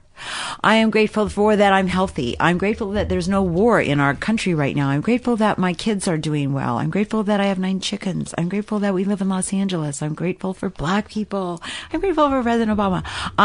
You realize that like in 40 seconds, you could think, wow, I don't even have any more things to be grateful for. So you have to keep pushing. And then I do 5 minutes of what do I want to be. Like, I want to be blah. I want to be blah. And I don't always do it every morning, but I try to do it every morning. And it kind of puts you you have a lot to be thankful for. So you would say, I want to be peaceful. I want to be content. As opposed to, I want to be a graduate student. I want to sell this show. I do have those, but I want to be not jealous of other people. I want to be the person that's like, I didn't sell my show, you sold your show, good for you, and try to mean that. I don't want to be, I want to be loving of people. I want to be a good, I want to be smiling of people. I want to have a smile on my face. I want to have something when I come out back at the end of this day that I was really pleasantly surprised. Why does surprise have to always be bad? Maybe I'll be I used to have a manager that always said, always be prepared to be pleasantly surprised. And I was like, how did you get to be so positive? Like, that's amazing that you're that way. And, but anyway, I don't know if I sound too Pollyanna for people, but I just try to put out there some things that I would like to happen. What's interesting is when you put 5 minutes, you go, after 1 minute, you're done with yourself. And then you have to go, well, then I hope the world is good. And I hope that people, blah, blah, blah. I just keep going for 5 minutes, and it expands me to not just be thinking of like, and then for me, what else do I want? Yeah, that makes sense. Yeah. That makes sense. Yeah. You're like, oh, I hope this and I hope that. And I hope there's food for, kids. I hope blah, blah, blah. That's what I do. And I found that it's, I don't know, just if you used to bite your nails and you don't bite them anymore, let's say, and now but you still have an eating disorder. When the non-biting of the nail, when the biting of the nails is gone, you don't remember it because it's gone.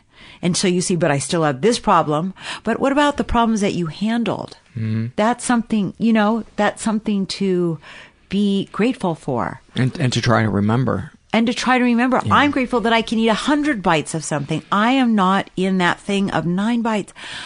Paul, the year before I got help, I was in the hospital 4 times with IVs in my arm, with doctors of varying nationalities and weights, telling me I was going to die. And all I could think was, why do they care? They don't even know me. I was not affected at all by any of their words. I just thought, how weird that you could get so excited about somebody. I don't have that. So how can I not be thankful? I am even thankful that I'm in Scientology and some people are prejudiced against it. You know why? I never really knew. It gives me more reality on people that have prejudice. Mm-hmm. I've always been in the blue eyes, blonde hair, group. So nobody's going to feel sorry for that. You know what I mean? How am I going to relate to the fact that you have somebody that's disliking you for the color of your skin? But people disliking me from the word Scientology, it actually has been a growing experience for me because it gives me a chance to experience that and still like the person. Mm-hmm. And say, this is America, and what's so great about it is we can all be so different, but we can dislike each other or like each other. And I now know what it's like to have somebody dislike you because of something that you're involved in. And I never had that before. It's eye-opening, Anyway, that's that. Let's hear the story about the jar. Oh, the jar. Well, this is not a bad one, but I mean, it's unusual. Yes. And you guys can Google it. That is an understatement. So, as you know, my mother is an only child and so beautiful. No, and has no friends. She's an only child, has no friends, and has a husband who is cheating on her right and left, who's also a pretty handsome guy. I mean, if you have to be raped by someone, no. But anyway, that's what they had in common. They were both really handsome and beautiful, and I guess that's what they liked about each other, but they had nothing else in common. But anyway, so she was very lonely. And she had a very bad pregnancy with her fifth child, my little brother Lawrence, who's 11 years younger than me. And so my mom went to the hospital a lot. She had started bleeding internally and had to be bedridden. And then she was in the hospital a long time having him. It's not like she came back in 2 days. She was there for like a week. Of course, during that time, my dad is with me. And taken up with me, and we had a little. So I was hoping Mom would get vaccinated. No, that's when the sexual abuse was going on. Yeah. And it had picked up because now Mom's gone. And here I am. Was this before the stabbing with the fork? Oh, yes. Okay. That came. It never happened again after the stabbing of the fork and going to Pearl? No. Okay. No. So. Plastic forks will do that. So my mom is at the hospital, and she has the baby. It's a healthy boy, my brother Lawrence. And then she's just bleeding more and more, and so they find this tumor on her ovary. And now back in those days, they did a routine hysterectomy, they called it. Routine! Just take all that out. So she was 36 with her 5th child and no hormones, and on high doses of Valium and estrogen, as you will. And so here she is in the hospital, and they're doing the routine hysterectomy. And when they take out the tumor that was on the ovary as well as the ovaries and all that, they see that the tumor, which is almost the size of a grapefruit, is not a tumor, but a twin sister that was also 36 years old. That basically, it's called vanishing twins, and I think also disappearing twins and absorbed twins, but vanishing twins because, anyway. So it was your mom's twin sister, your mom's sister, that is the same age as her, that got absorbed into her body as opposed to being born right alongside her. Right. And they say now, if you look it up, that it's a very common thing that many of us are twins, start out as twins. Now that they have all this ultrasound, that, there's a certain percentage, and I forgot what it is, but it's not like 10 or 5. It's like, 30% that has another fetus is there, or way before fetus, but another little zygote is there, and then it doesn't form, and it either just vanishes or attaches to the other. So, and then you live with it, and people have them at the bottom of their spines. Like, I've talked to doctors and say, oh yes, I had a client who had a back pain, and then we removed a little blah blah from the bottom of his spine, or this or that. But anyway, with my mother, because of all the blood that had been going through there and her hard pregnancy, then it started to grow. So, but not alive. No, not alive. Okay. But cells growing. Right. I'm not a doctor, but was gross. So anyway, she has this thing taken out. And my grandmother didn't want anything to do with it. She was like, oh. But my mom, lacking friends and or any siblings, was like, just, oh my God, this is a miracle. So she has this thing which had a spine, had skin over a spine. It was kind of like if you took a hot dog and put a spine on it, like that amount of bigness. And then like a tadpole, it's not like a head, but you see where the head is. It's not like on a neck. Mm-hmm. And then a little bit of teeth just coming out of a face. Oh my God. And black hair, like a troll She's doll. sticking her hair out. Yeah, I'm pulling my hair out like when, well, I saw it floating in the liquid that my mom kept it in. So the hair is like this. And you're like, oh my God. So my mom comes home from the hospital.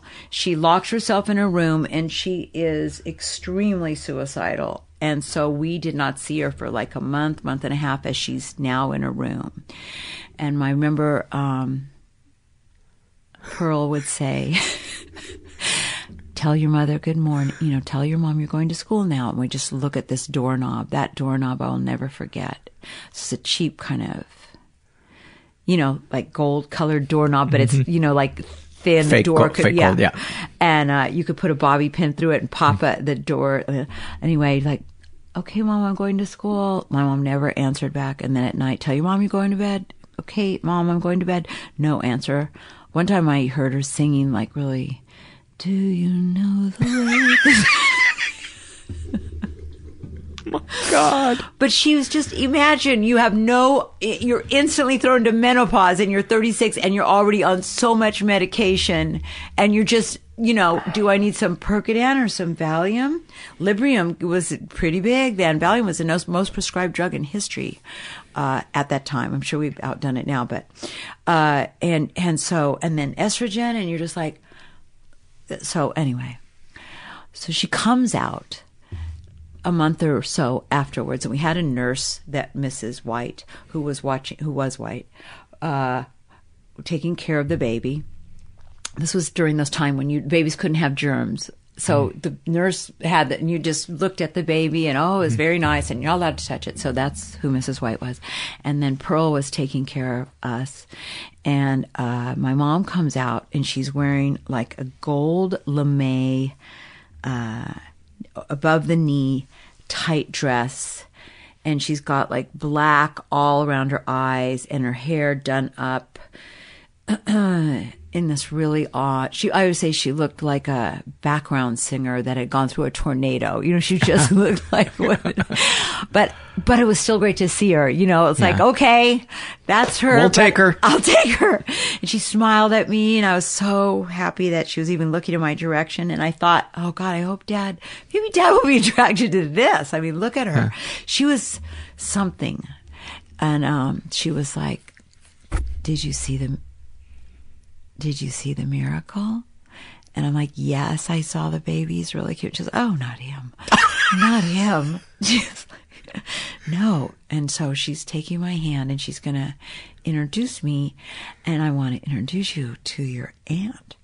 And I'm like, my aunt? And she said, yes. And I must have made a face or something, because she was like, if you can't be respectful, I'm not going to introduce you. And I'm promising that I'm going to be respectful. And I'm like, where am I going? What could be happening right now? But I'm with my mom, and she's all dressed up, and she's talking to me, and she's out of her room. And so we go into her room. And then my dad and her, because of, every time someone has an affair, so they build. So my mom had her own walk-in closet. This was way before then. And my dad had his own walk-in closet. Who had that? And my mom had all these purses and shoes, and then just dresses and everything. So she's climbing up the shoe shelves in her little kind of mini dress. And I'm watching her get up and up and up, and I'm just, it was very surreal. To watch her go up there, because moms don't climb. You know what I mean? Yeah. Like, my mother was always decked out and just barefoot climbing. So she's climbing up there, and then she gets out of one of her hat boxes that she had all her Easter hats and stuff, like a mayonnaise jar type of thing, and she jumps down.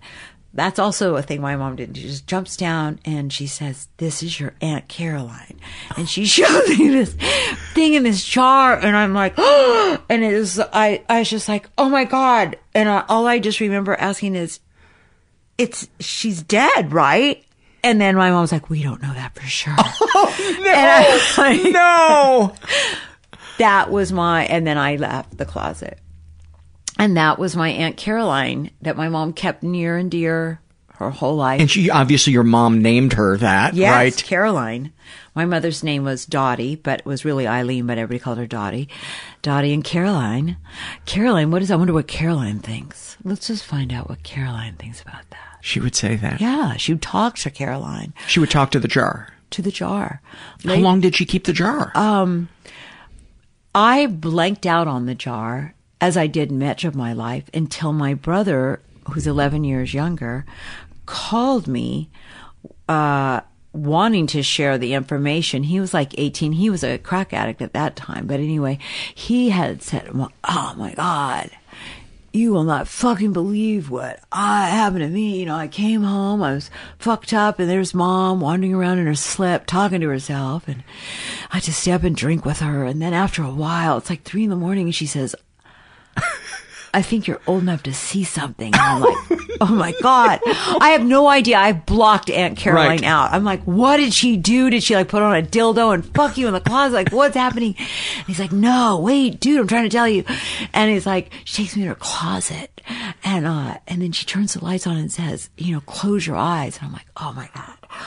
I'm just thinking rape, incest. This is our family motto. And then she shows me this gnarly thing, this jar, and she tells me it's her sister, and she's had it there all the time. And I was like, Aunt Caroline comes flooding back. And I'm like, oh my God. Okay, cut to later on, next time I saw her, my mother, you talk about boundaries. That is a thing I also learned about in Scientology, about healthy boundaries. So I had put some boundaries in with my mother. So I just kept it to phone calls here and there. And I was very quick to get off the phone. Mom, I'm so glad you called. I was just thinking about how great you are and blah, blah, blah. I gotta go. That was my basic. Oh, Mom, blah, blah, blah, blah, blah. I love you so much. I'm racing to here, So, but anyway, she calls me. We are getting together in Santa Barbara, all of us. And I need you there, and there's no excuses.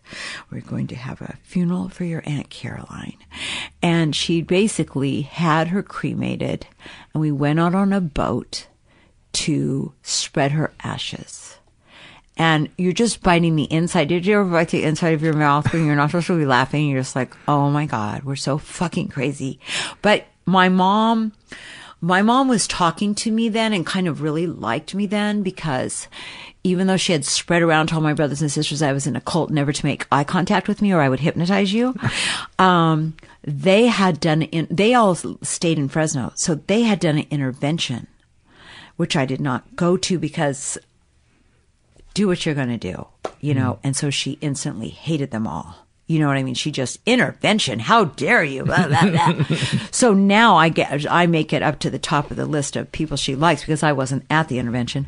So, because I'm just like doing my little conversations on the phone. So anyway, so now here we all are on the boat in Santa Barbara, biting the insides of our mouth as my drunken mother is giving a send off to Aunt Caroline. And she does say, the wind beneath my wings and blah, blah, blah. And the funniest part was the whole, that we all came there. We're still like robotic to my mother. Okay, we have to come. Okay, we're coming to a stupid funeral for something that didn't exist, that didn't live. Anyway, she throws. So have you ever seen anybody cremated? Have you ever held ashes? Yes. To anybody in your family? Dogs. Oh, dogs. Yeah. Okay, so but what kind of dog? It was our previous dog, Charlie. I think she was about maybe 20 pounds, 15, 20 pounds. Mm. Okay, so it's sizable. Sizable ashes, too. Yes. It's got some weight to it. Yeah. This thing was like a cigarette, probably. That's right. Getting rid of her was just like tapping the ashes of a cigarette. Just like, okay. So it was just like nothing. It was like, okay, to not laugh as a cigarette's worth of ashes are dispersed into the ocean. And so my mom goes on and on about Caroline, just looking at each other like, that's a lot of my life seemed surreal. And thank God I was healthier then to just enjoy it, and as opposed to be like, oh, I don't think I would have been alive. I don't think I would have made it to the funeral of Aunt Caroline. But you know what I always say? Did you have a good dad? Do you have a good dad? He passed in 2006. He was not an abusive guy, but he was just not interested. He had so many demons in his head, and he was a closet alcoholic, that he just couldn't connect with people, let alone his family. He just was trapped. He was trapped in his own mind. Okay. So, but he just went to work and then showed up dinner and watched TV. Yeah.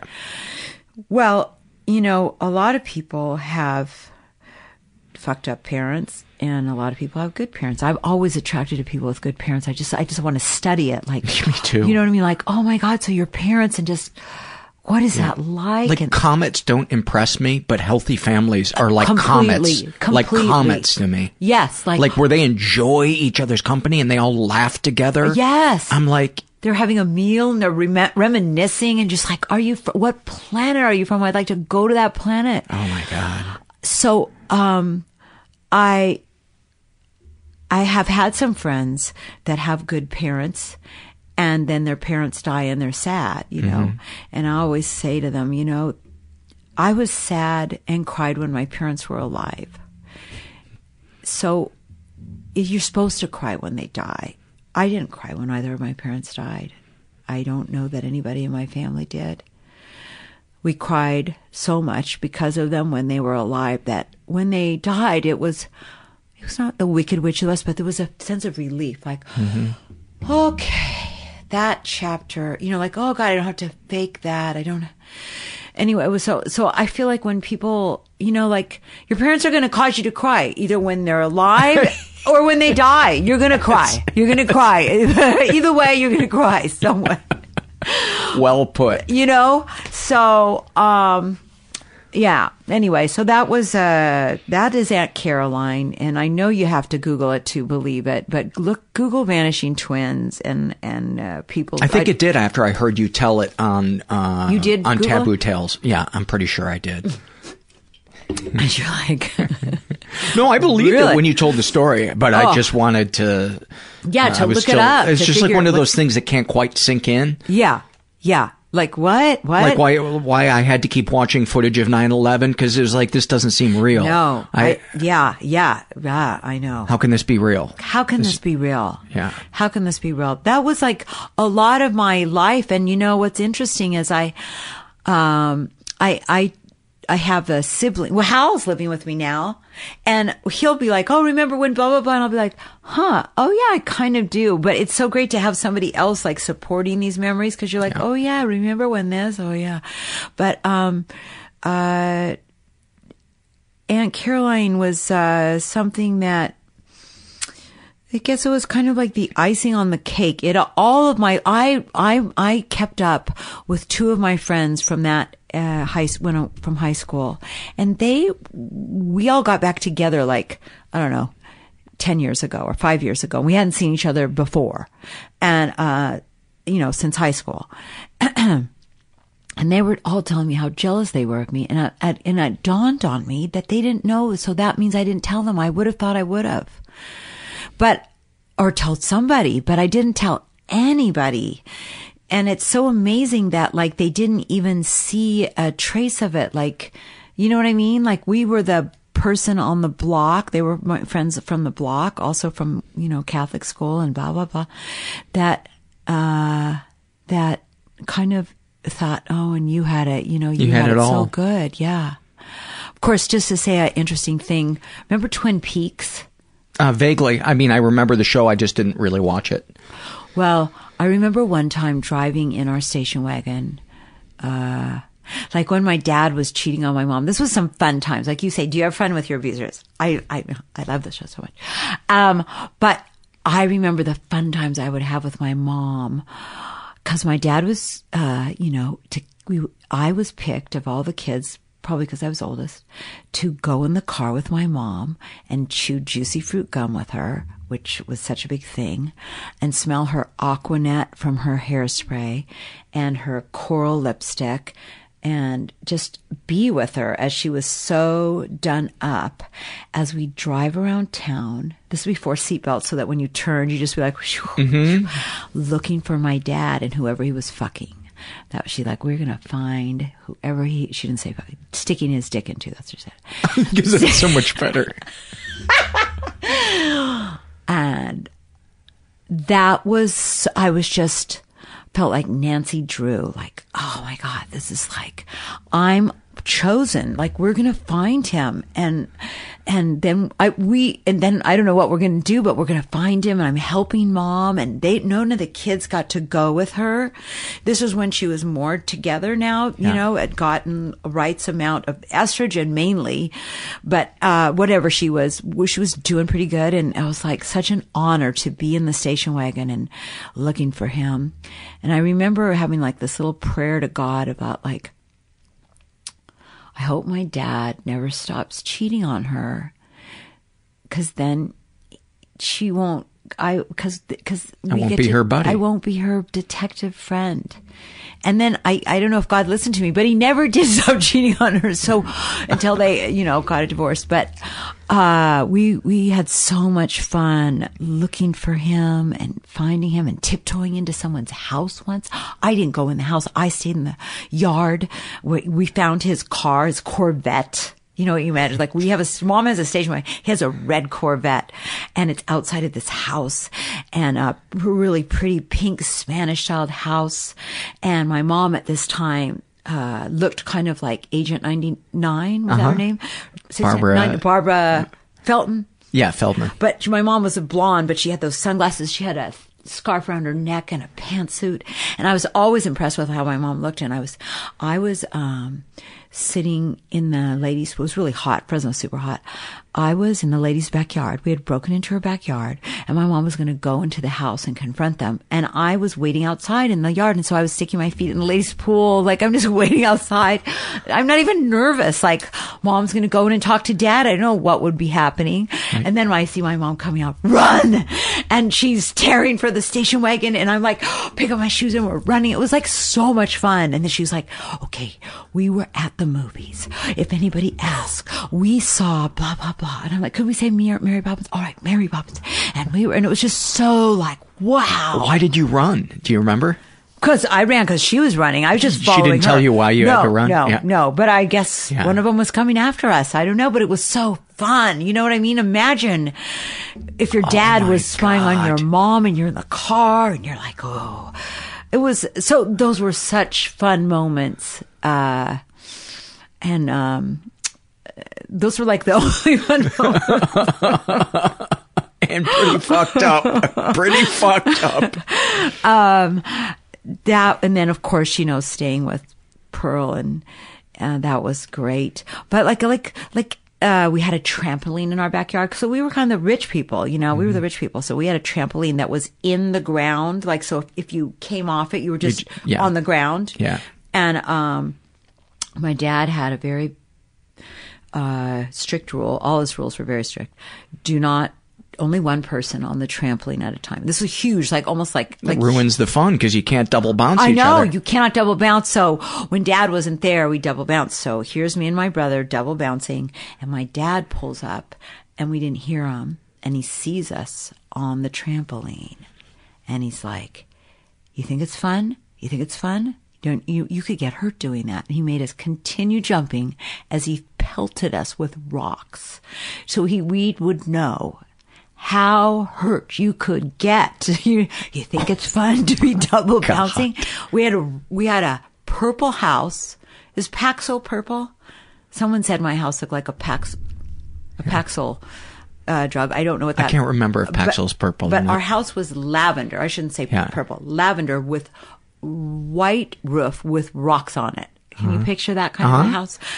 Like sprawling, like a block long, like never ending house with a lot of yellow flowers around. And then big rose gardens, but with lots of white rocks in between the roses to match the beautiful white rocks on the top. So he was using those white rocks, just like, whoom, whoom, and hitting you. Bouncing, yes. And we'd keep on, and not every time because he was farther away, but all of our times, when oh, we're having fun. Oh no, we're not having fun. We have to keep going. Oh my God. That's why I say I would have, I'd rather be raped than beaten, because we had so many things that were so yucky that at least being raped by your father, not by somebody at gunpoint, but by your father, wasn't as painful as some of these other things that happened that were so.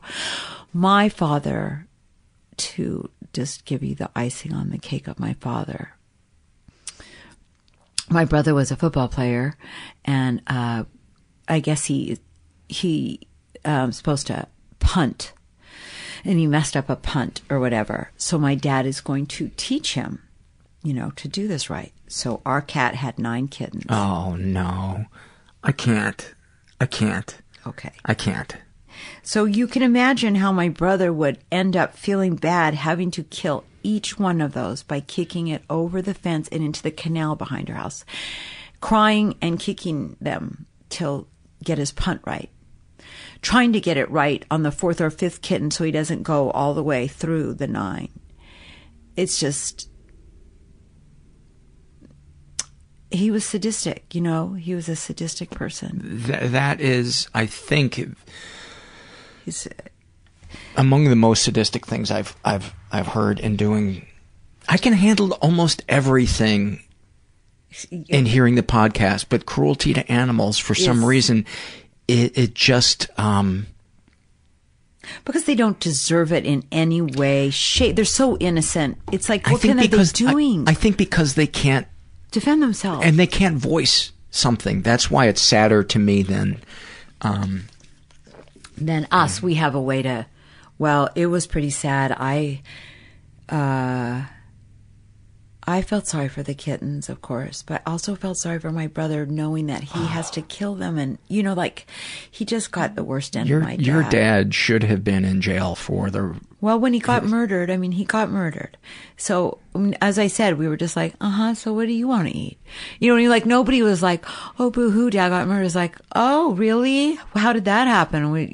How did that not happen sooner? It's a cold case. Nobody knows who did what. I mean, they know how he died, but nobody got... How did he die? Well, he was married to a woman at the time and living in a little town outside of Fresno that's up by Yosemite, towards Yosemite, not in Yosemite. And he had a balcony outside of his bedroom. This was like a wooden house. It's like a cabin that's 2.5 stories. It's a very pretty cabin, but it's a cabin. So there's a balcony outside. And he fell over the balcony. She used air quotes. He fell. Yeah. Well, this was the story. We originally thought, what would you think? I'll tell you this. He fell over the balcony. I think he was drunk and she had enough and she pushed him. Or he jumped. Okay, but he sounds like too much of a narcissist to jump, though. Yeah, I know, and he was very athletic. Don't forget with the kicking and the hitting and the, he was athletic. So he fell over the balcony and landed not in the rocks that were this beautiful. There's Millerton Lake. I don't know what the name of this little tiny brook. It's called a river, I think, but it's a brook that ran through his property. I think that was the goal, that he would land in those rocks. But there was a tree, and he landed in the tree. So we have the funeral. His wife, I forgot her name. Anyway, comes. Her family's all wearing hats and have, beers under their chairs. My grandparents are like, Mr. and Mrs. very rich. We donate to the opera, are there. And then there's those people. And there's us. My mom came. Nobody wanted her, but she came. And then about, I don't know how many days, if it was a week or whatever, my mother was like, no, I don't believe it. He was murdered. I want to dig him up and get an autopsy. And my mom just kept telling it and telling my grandmother, blah, blah, blah. And my grandmother thought, well, maybe my mom was like, let's do an autopsy. They did an autopsy. He was murdered. How do they know? Because he landed in this tree and they took pictures, even the little 2 police town took pictures. And the cause of death was a blow to the back of the head that does not match up with where he landed in that tree. Ah. And my mother loved him till the day he died. And used to always say, you don't know what it's like to have a man choose every single day to not be with you. Every single day he makes that choice.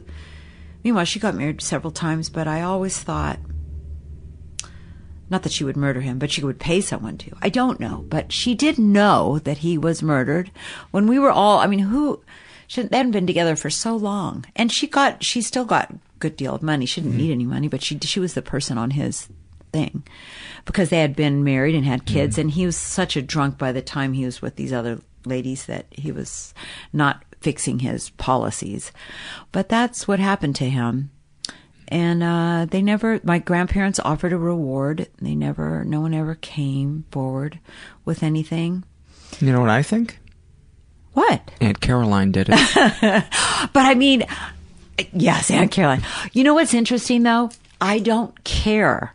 And I don't care at all. And some of these people that go, oh gosh, I watch all those shows like 48 hours. And they're like, we're just so happy we can rest now that we know what happened to her. once the person's dead, what does it matter how... Well, I think in a case like your dad, what does it matter? Yeah, what does it matter? But I think in a case of somebody you loved, if there was foul play, I totally understand how somebody would want to. Maybe so. Yeah. You know, as I said, I didn't love him. Yeah. And I didn't feel anything but relief. And he had a manly way to him, like he's always would say, look at those old people. Who wants to be that? Sitting there, can't even order off the menu. They have nothing to talk about. I'm like, oh, like we're really talking. So like, oh, we have a whole bunch. Yeah, Dad, you want to go home and rape me again? Yeah, like, that we have a lot. So I feel like he died right before he turned 50. In a way, he got the death that he wanted. Like, how manly. I was murdered. You know, back of the head, over the thing. Like, it just fit with everything else that was crass and awful about him. And I suppose there's some reason that he's that way, that he was that way.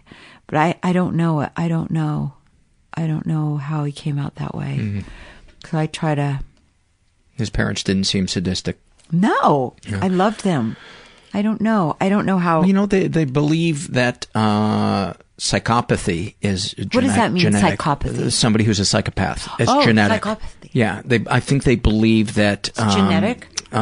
People who are sociopaths, that tends to be a little more nature.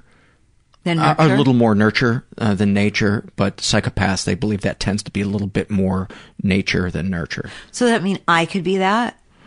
Is that what you're saying? Me or my kids could be that? Could be a sociopath or a psychopath. Yeah. I don't know which was the winner. Read a book. There's a book called Psychopath Next Door. Next Door, the neighbor one. You always talk about that. I will. Yeah. Will it remind me of my father? Do you think he would fit in that category? I think he would. As a psychopath? Absolutely a psychopath, because they tend to be very financially successful.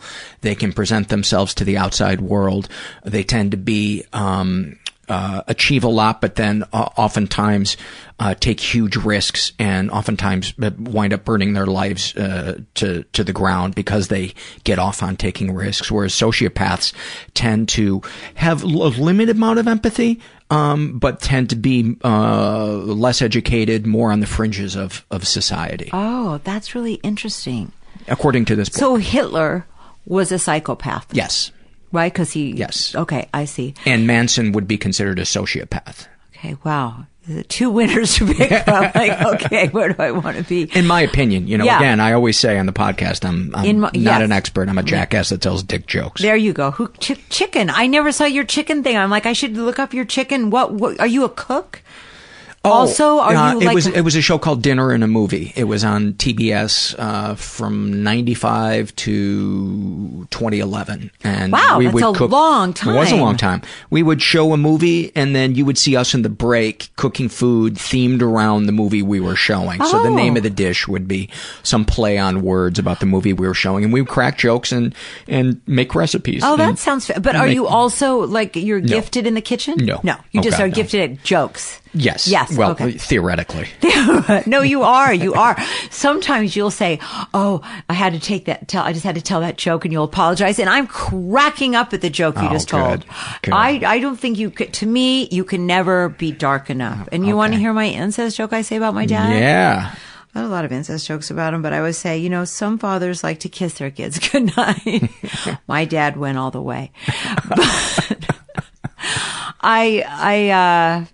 What are the other ones? Well, I'm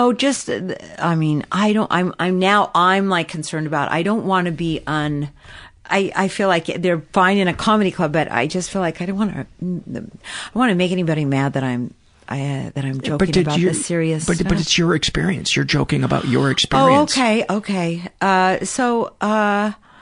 Well, you're a people pleaser. If you're not worried, I'm jumping in there. But I'm just, okay. So when I heard Pearl tell about her son, like, this is a hoe. And, she said your dick could fall off. You could get a disease. And that, and so when I knew they could, get money, I was like, I got nothing. I would love a Susie Bake Oven. I would have loved $10. It doesn't mean I'm a homo. So, but and still a nice gesture. If you're going to rape your child, not have a tip, you could leave. You got a horse. You got a horse. I did get a horse. So, but that was because I negotiated it. Nobody offered me a horse. I came in there and demanded a horse. Was so proud that I had that little bit thing. But I also had the fact that there was a really cute girl on our street, and I had like a girl crush on her. Girls had girl crushes. Like she was 2 years older and she was super cute. And I don't want to say her name because you're not supposed to say names. But anyway, this was again during the 60s when she was like a teenager. She wore the tight bell bottoms and had like nail polish, and she didn't wear shoes a lot, but her feet were dirty, but in a cool kind of way. And she had matching lipstick to her toenail. There were older girls on my block that were like that, and I had the biggest crushes on them. There was 2 of them that were like 5 years older than me, and I just... Every time they would walk by, I would just... Like memorizing every ounce of them. Yeah. And their long hair that was going down their back. Long hair, yes. And they would have like their Bonnie belts, whatever that thing is, and they'd smell kind of cool, or they had pea coats, and you're just like, and platform shoes. Platform shoes. So I would just be like... So I would always try to wonder, like... But I mean, this was a true thing, and I made it to be a joke, but it was like...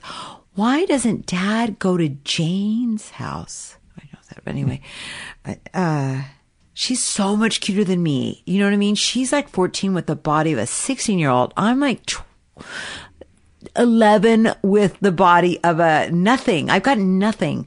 And I thought maybe she's just so much cuter by any rapist standards. Why wouldn't he? Is he just too lazy to go to Jane's? And he's like, well, I'm already drunk, so I'm just going to fuck Andrew, pretend it's Jane. Now, is he fantasizing about Jane while he's raping me? Am I not even?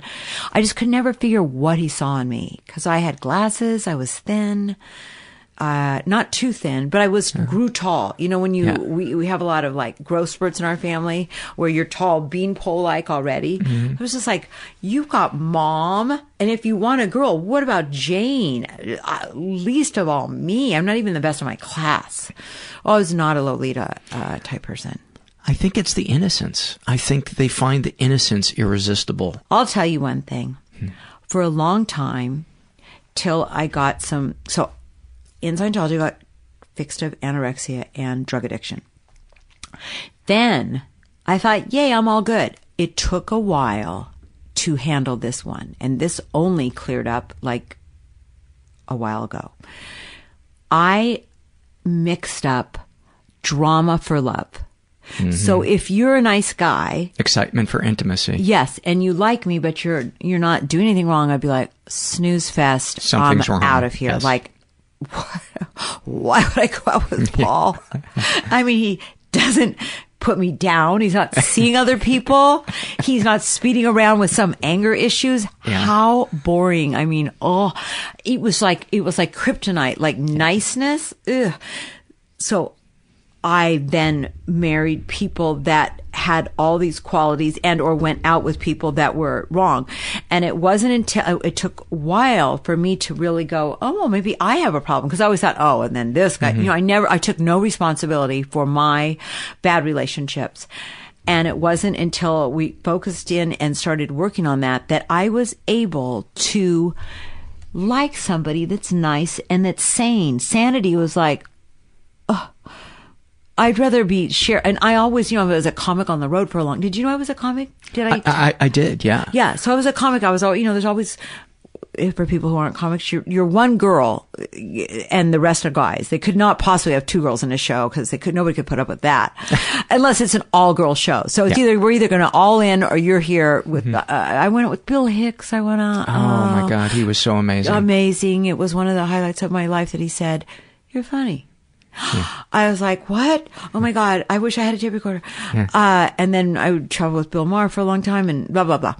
And Doug Stanhope, who can gross people out the most. And I had some pretty gross abortion jokes, just like, I'll go for it. Yeah. And we used to, I don't know if you ever did this as a comic where you're like, I'll walk 5 people. Oh, you walk 5 people? I'll walk 6 people. I'm going to walk more people than you. Wait till I talk about sucking off a donkey. Doug would be like, oh, they won't even be here till you get to... Anyway. My battery is starting to run low. We have to go. We have to go. Okay. Let's just do... Let's do a couple of fears and loves before we wrap it up. Give me a... Oh my gosh. Okay. I always fear that anybody that I love, if they're not calling me back or they're late or they're, they're in a car accident. Yeah. You have that? I do sometimes. They're in a car accident. Or they're mad at me. Oh, yes. That's usually the one I go to is I've said something terrible and I've destroyed a friendship. I fear I will always be somehow broken. Let's do a couple of loves. Oh, okay. As the battery's going, like, blink, blink. Yeah. Okay. Well, I love podcasts so fucking much. Listen to every one of yours, not everyone, but I will. And I listen to so many, and I love them more than TV. I write TV, but I listen to podcasts. It's so informing. How great is it? They're so intimate. A good podcast is so intimate and so uncensored and just so, I heard John Cleese one time talk about what it was like when Monty Python was first given a show, and there hadn't really been much sketch satire. Yeah. And he said it was like being released into a meadow of flowers that had never been picked. Oh. And there was just so much to cover. Yes. And I feel like with the birth of podcasts, we're in that meadow of flowers. We are in that meadow of flowers. Okay, so you love podcasts too. I love that one of my favorite Eric Clapton guitar solos, it's on the song Crossroads, the live version of Crossroads. He came in on the upbeat instead of the downbeat, and it was a mistake for him. He talks about that solo. He's like, yes, I came in on and it's one of my favorite solos, that it was...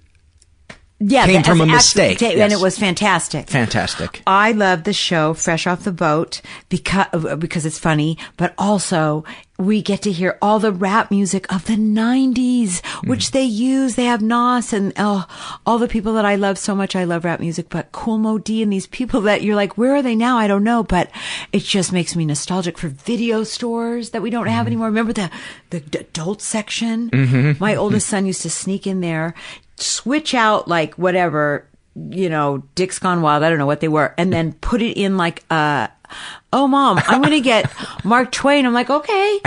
And then I'd be returning them and they open it up to see, and I'd be like, oh my God. And look like and be like, my son, he was always, but I just love that show because I'm very nostalgic over the music of the 90s and I love it. Let's do one more love each. Okay, one more love each. Uh-oh, I gotta make a good one. Okay. We're closing our eyes and thinking like we each have a wishbone and we have to pull and make a wish. I love when somebody paints a picture of a moment from the 60s or 70s like you did with your mom and the way she was dressed with and it's like getting in a time machine and watching a little movie. Oh, yeah, that's cool. That's cool. I love the fact that there's adoption so that we get a chance, especially me, that I get a chance to raise a son that's African American and pay back what Pearl did for me. Oh, that's beautiful. Yeah. Andrea, thank you so much. And if people want to get a hold of you, how do they do that? I live at well, I guess do you think people would want to get a hold of me? They can always email me at Andrea R. Abbate. You'll have my name spelled Andrea R. Abbate at Gmail. And if you want to see things about my family, I have stuff on Funny or Die about fucking my dad, my mom's last suicide, and I play her last suicide thing. And then also Aunt Caroline. And if you want to find out the thing I did about getting in Scientology, that's on YouTube. Lauren put it on, and it's there's the that. Taboo Tales of Taboo Tales. Tales. And Abbott is spelled Abbate. Yeah, so you can watch my show, Young and Hungry, ABC Families, Wednesday night at 8 o'clock. Thank you, Andrea. Okay, thank you, Paul. Many, many thanks to Andrea. Before I take it out with some surveys, I want to remind you guys there's a couple of different ways to support the podcast if you feel so inclined. You can go to our website, mentalpod.com, and make a one-time PayPal donation, or my favorite, a recurring monthly donation for as little as $5 a month. It may not seem like a lot to you, but it means the world to keeping this podcast going. And you can also shop through our Amazon search portal. And if you just go to the to do either of those, if you just click on the link on our page, support the show, you can do one of those things. And if you shop through our Amazon search portal and do buy something at Amazon, they'll give us a couple of nickels, and it doesn't cost you anything. You can also support us by giving us a nice rating on iTunes and writing something nice about the podcast, or spreading the word through social media. All those things help. I have to share this with you guys. My wife and I were out at dinner, and the waiter brought our food, and I'm a terrible multitasker, so I have trouble when I'm finishing up a conversation with somebody and addressing something else. So this guy puts our food down, and I'm just finishing up making a point with my wife, and I meant to say to the guy, thank you, but instead I went, bye-bye. Both my wife and this guy look at me like, what the fuck? Okay, bye-bye. Back to your cage. You have served your purpose. We are done with you. Okay, bye-bye. Idiot. These are all struggle in a sentence. I got a couple of happy moments, and I think maybe an awfulsome moment in here. This is filled out by Saya, and about her anxiety. She writes, calling a restaurant to make reservations and hoping they don't pick up so I don't have to talk to anyone. About her sex addiction, realizing most of your friends have been inside you and know nothing about you. Wow, that is a heavy one. Snapshot from her life. As a teenager, I felt a lot of shame from having sex with my boyfriend. I wasn't ready at the time, but I didn't allow myself to feel uncomfortable around him. Once after sex, I went home, stripped, and wrote slut and whore all over my body with a washable marker. Then I cried in the shower. All good snapshots end with a good shower sob session and smeared Crayola.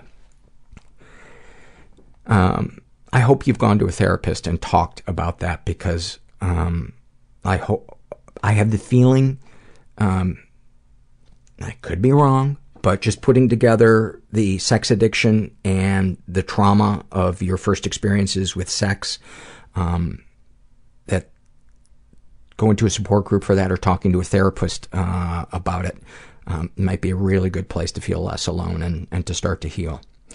Any comments to make the podcast better? Don't ever eat cashew butter before recording again.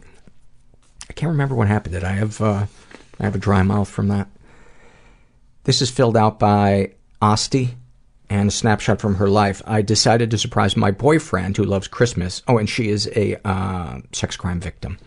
I decided to surprise my boyfriend who loves Christmas by decorating our apartment while he's out at a support group. I go to the store to pick up some lights. It's freezing outside, the kind of cold it was the night after I was sexually abused on Christmas Eve. I see the same sky overhead, the same lights in my hands, the same stars shining above me. I cry all the way home, so angry that I can't even get past my PTSD for one night to make my boyfriend happy. I know he would support me if I let him, but the only one I can stand to see me cry is my cat, who curls up beside me and purrs into my side until my sobbing finally stops. Sending you a hug. Any comments to make the podcast better? I really respect you as a person, but I cannot respect your love of the Blackhawks and the Kings, two of the most asshole teams in the NHL. Maybe you could pick a better team to love, like the Canucks. We may be assholes on the ice, but at the end of the day, we'll still say sorry and buy you a cup of coffee. I'm taking back my sending you a hug, and I'm sending you a pitchfork. That is... Actually, you know, I love the city of Vancouver, and I'm hating the Vancouver Canucks less. They're not as hateful as they used to be. So, I get what you're saying. I still cast you to hell. This is filled out by a guy who calls himself H. Maines, and about his ADD, he writes, constantly trying to recapture my train of thought. Relate. Raven writes about her anxiety. like a rabbit being chased by an eagle. It is such a great one. And about her auditory hallucinations, she writes, it makes me feel like I'm in a large shopping mall at Christmas 24/7. Wow. That has got to be such a handful. This is filled out. Oh, this is a happy moment filled out by Being Tiny. And she writes, I was 17. I was on holidays in the Mediterranean with some of my best friends from high school, guys and girls. I just lost my virginity to one of the guys prior to the vacation. He was and still is the only person I've ever loved since we were 13. On the boys' last night before they went home, we sat in one of the guys and his family's apartment watching wrestling all night and laughing. I remember laughing so hard that my face hurt and my stomach cramped. I lay my head on the guy who I previously mentioned, and on his lap, and after a while he began to lightly stroke/tickle my arm. It was one of those moments where you wish you could just pause and stay there forever. I was surrounded by some of the best friends I've ever had. We were young and had no responsibilities. It was right before that blurry line you cross into adulthood when everything becomes slightly tainted with pessimism and you realize everything isn't golden. I'm still friends with the guy. We have since hooked up, but nothing has come of it, and I haven't told him the extent of my feelings. I probably never will. That was such a beautiful snapshot. I could feel that like that mild adrenaline, and it's a weird combination of like adrenaline and peace going through your body at the same time when you're having physical contact with somebody that you are super attracted to at that age. And because I think so much of that age is spent feeling like you're in the wrong place at the wrong time, like you're missing out on a better party, or you're not hanging out with the right group of people, or you should have a different hobby or be better at something else. And I think even as adults, when we get those moments in our lives where we know that's where we're supposed to be in that moment, you just want to freeze it. Thank you for that. That was beautiful. But I also cast you to hell. Hell is really empty. They expand it. And so I'm going to be tossing some of you into hell throughout the show. Please don't take it personally. It's really just a matter of we're trying to create more space for the people that are going to go to hell that are truly evil. You guys are actually just very nice people, and I know that you won't put up a fight. And we'll come back and we'll get you eventually. It's going to be horrible. It's going to be really hot. The accommodations will not be nice. I'm not going to lie to you. And you will find Satan to be a bit off-putting. He does not make a good first impression. All right. And scene. This is filled out by Bumble. And about her depression, she writes, there's a major dump truck full of sadness parked on my chest. No amount of positivity in my life can get the truck to move. I've had that sadness. That is, oof. It's like a hollow. It's like one of those Easter bunny chocolate things. You can just feel like if somebody thumped your chest, it would almost echo. Oh, shut up, Paul. This is filled out by a guy who calls himself Only Story. And about his bipolar, he writes, bipolar is me wishing I could always be exactly the person I am today, and you wishing I could be more like the person I was yesterday. That's a Hall of Fame one right there. Oh, I miss hypomania. God, I got so much shit done. I got so much shit done when I was hypomanic.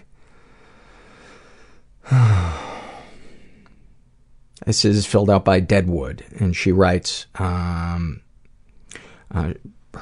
issues are depression and anxiety, and snapshot from her life, she writes, everything is a hurdle to get over. Whether it's brushing my teeth or getting dressed or preparing a meal, life is about as stimulating as dishwater. Gosh, if I could just get some enthusiasm for something. Oh, speak of the devil. I cast you to hell. I was just saying that exact same thing. That feeling, that lack of enthusiasm. I think that is the worst part of depression. Because I don't feel sad. I don't really feel sad. it's just, I feel numb and just flat. And I'm so tired of it. Ugh. I blame Herbert. This is filled out by Human-Shaped Void, about her depression. It feels like I'm treading water at the bottom of a deep well that I'll never be able to climb out of, and occasionally someone up at the surface notices me, but stops only long enough to say, hey, great job. Just keep doing that forever. That is fantastic. Snapshot from her life. Getting pathetically exhausted in the middle of trying to write a cover letter to apply for a new job because the idea of continuing to have to go to work anywhere is overwhelming, and I can't figure out how to convince someone else that I have value when I don't believe that right now. Oh, sending you some love. I'm with you. Thank God I love doing this. Thank God. I honestly think I would be suicidal if I had to go to a job that I hated when I feel like I do right now. So what I'm saying is, you guys supporting the show is the only thing that's keeping me alive. Do with that what you will. Treat it however you want. You want to venture away from the podcast, know that there's going to be consequences. Because I actually have the NSA spying on all of you. And if you report me, I will also cast you to hell. Hell, the hell I'm putting you in is actually, it's a gated community, it's a planned community, so all of the houses look alike, which to me would be hell, living in one of those places. This is from a woman who calls herself You Choose 'Cause I Can't, about her anxiety, like a creature in a horror movie that you think is dead but will return in the sequel, 'cause these kinds of monsters never die. About her bulimia. Sometimes the only reason I want to relapse is so I can go back into therapy because I miss my group members and the stability that place gave me. It was home. Find another support group. Find another support group. Man, if you dig the vibe in support groups, find one. Find one. That is I can't stress that highly enough. About her love addiction. I hate everyone, but I love you. Oh, that's great. About her trichotillomania. The highest high. Can't stop till I take you out. Swallower of time. That's a great one. Snapshot from her life. I can't throw out recycling that has been sitting in my kitchen for weeks. Pay a bill on time. Hold a steady job. But I sure as hell can lay in bed for 6 hours, fighting, trying to pull one tiny hair from my head. I can't set reasonable adult goals, but just one more hair is something I need to obtain. Good job, brain. Good job. Thank you for that. Oh, you guys are so good at just capturing the heart of this shit. This is filled out by Dora Matt, and I get it. She writes about her depression. Depression is a blindness and deafness to hope and beauty, but high res and max volume on goddamn nothing. So good. About her non-purging bulimia and a frantic rush to get as many cans of spinach into me as possible. It's healthy because it's only spinach, right? Then the intense stomach pains from being too full make me retreat to bed, and I can hide away from whatever I binged about. I've never heard of people binging on vegetables, but about being a sex crime victim. Justice wasn't served, and for all my efforts to report and heal, I wish I just kept my mouth shut. Oh, I just want to send you a hug. I can't imagine how fucking painful that has to be. About her negative self-talk. This is a good one. I am my own internet bully. I can't log out of my anti-social media sites in my head, and I always get push notifications from myself that I'm a piece of shit. I am with me everywhere, but against me in all those places. Oh, Hall of Fame. This is a happy moment filled out by Floradrenaline. And she writes, I went running today. I ran for 3.5 miles, and I felt so free from all the anxiety that plagues me on a daily basis. all I could think was that less than 2 months ago, I was in a psychiatric hospital cheeking pills to try to save up an overdose. Look at me now. This is what it feels like to be alive. Fantastic. Yet I cast you to hell. Because they need some pick-me-up. They need some pick-me-up down there. And like I said, there's a lot of space. And so you'll be able to run around and perk everybody up. Hey, you got to go take one for the team. I can't even imagine how tiring this riff is. I'm getting tired of it. I can't imagine what it's like on your end. And I don't care. This might be the green tea talking. It is, the hell time is it? It's almost midnight. Oh yeah, somebody's watching Netflix. I got Netflix in my future. This was also filled out. This is a struggle in a sentence filled out by Flora Adrenaline. And about her having bipolar, she writes, I have to watch what I eat, watch how much I sleep, swallow pills, and utilize an elaborate system of coping skills, all to have a quality of life that could be described as decent. I'm still not stable enough to work, and I live with my parents. It's frustrating to work so hard and only get halfway well. But it does sound like when you go running, you really feel good, so keep doing that. And that's what I feel like if I don't exercise. I feel that, I feel good for about an hour and a half, maybe 2 hours after I exercise. Sometimes I don't even get the endorphins. Paul, stop talking about yourself. And then I threw myself to hell. This is filled out by the Queen of Putrescence.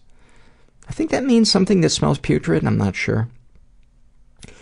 She writes about her depression. I go to work and I have to be, quote, on. I have to be calm and appear happy. Then I get home and give in to the numbness that I have been fighting against all day.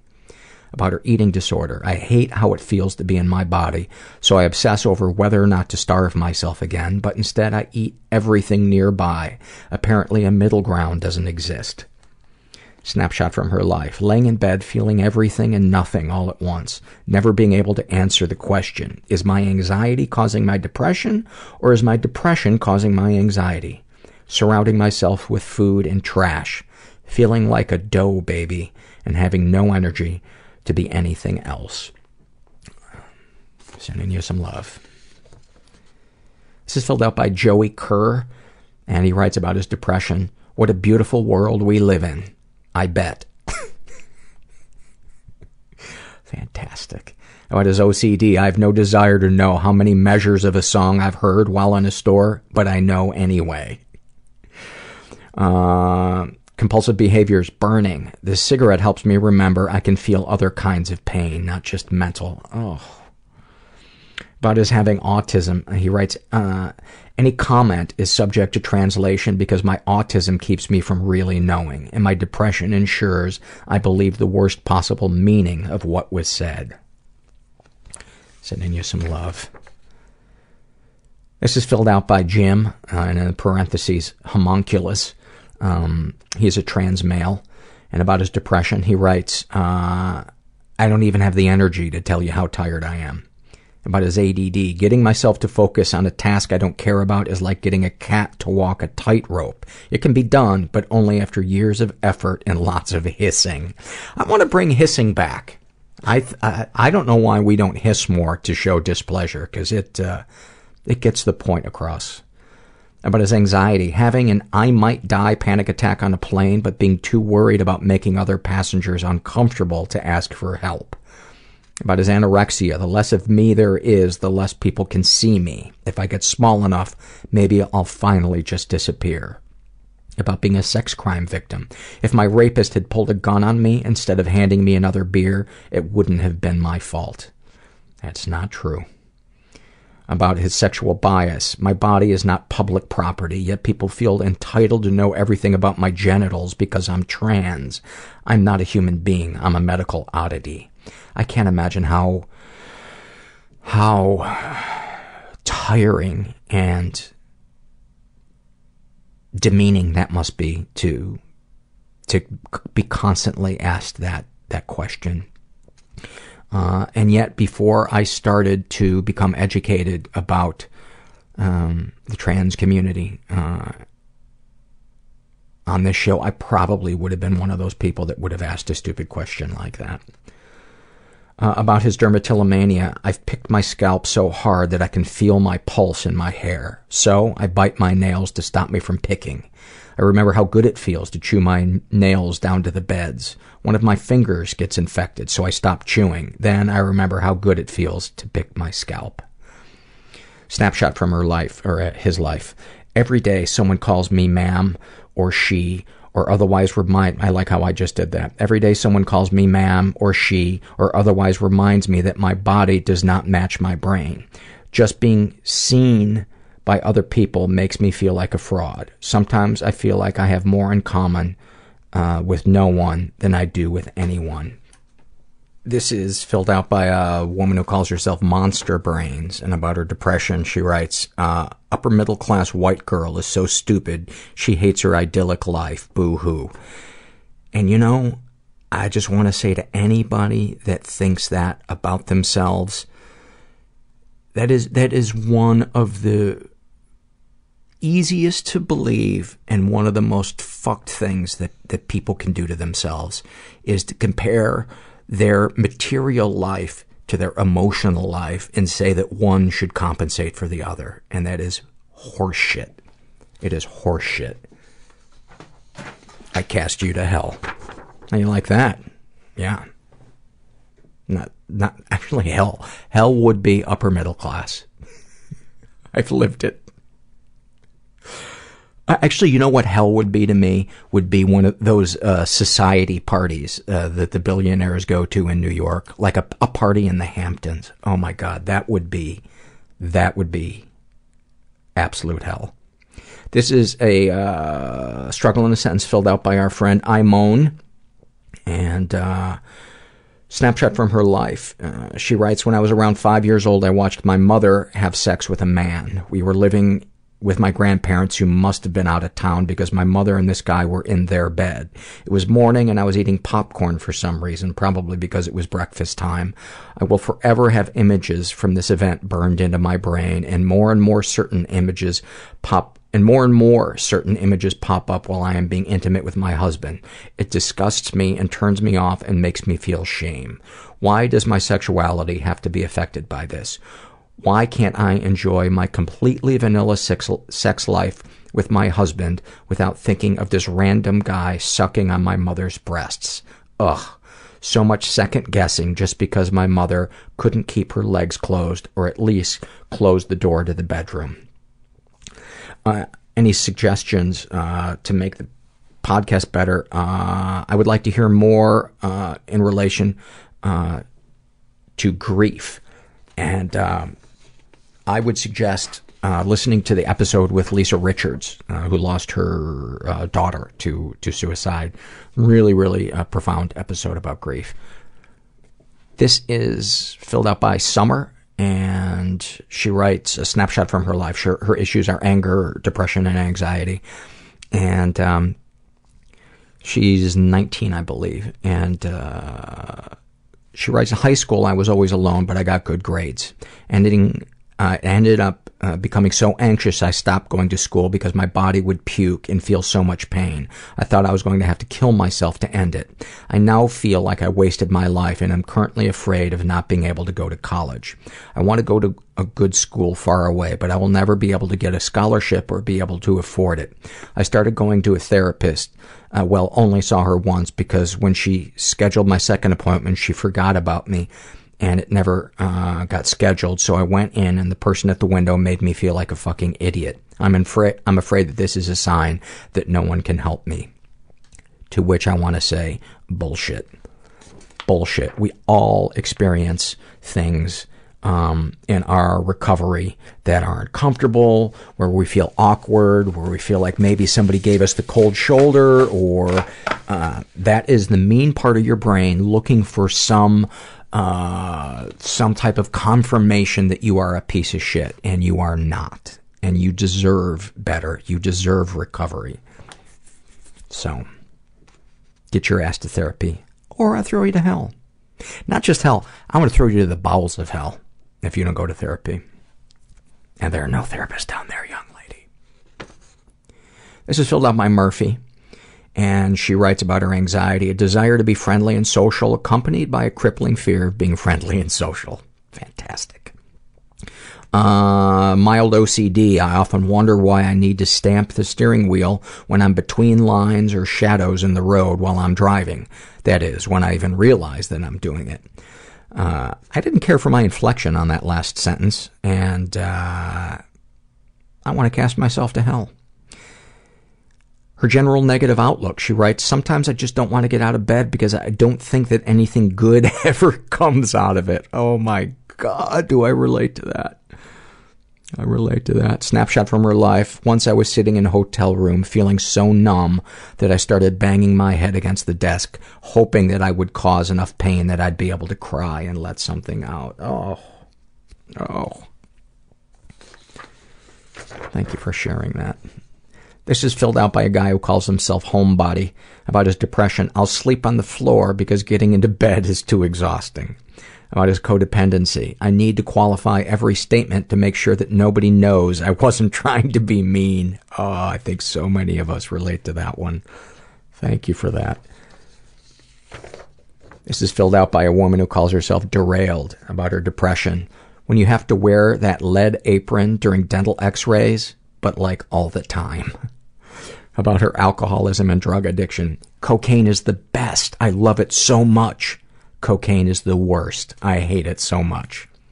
About her bulimia. A quiet alternative to screaming at the top of my lungs. I'd say try screaming at the top of your lungs. Snapshot from her life. So tired from a weekend, or a Tuesday, let's get real, of partying that I need a high-backed chair to support my head at work. Thank you for that. This is filled out by a guy who calls himself God Damn It. And he writes about his having bipolar 2. Studying abroad where everyone else is getting to know the sights, sounds, and people of Europe while I'm getting to know my new bed. About alcoholism and drug addiction. Does doing a line of heroin in your childhood bedroom while your family's eating dinner downstairs count as a loss of innocence? Oh, that is fantastic. About being a sex crime victim, wanting to fuck everyone in sight, but as soon as I come, I'm overcome with guilt and it feels like the trauma is repeating itself. Oh, buddy. I'm so sorry. About his hypomania, cleaning your friend's apartment nonstop for 4 hours, singing and moving the whole time, wondering if I'm hypomanic. Oh.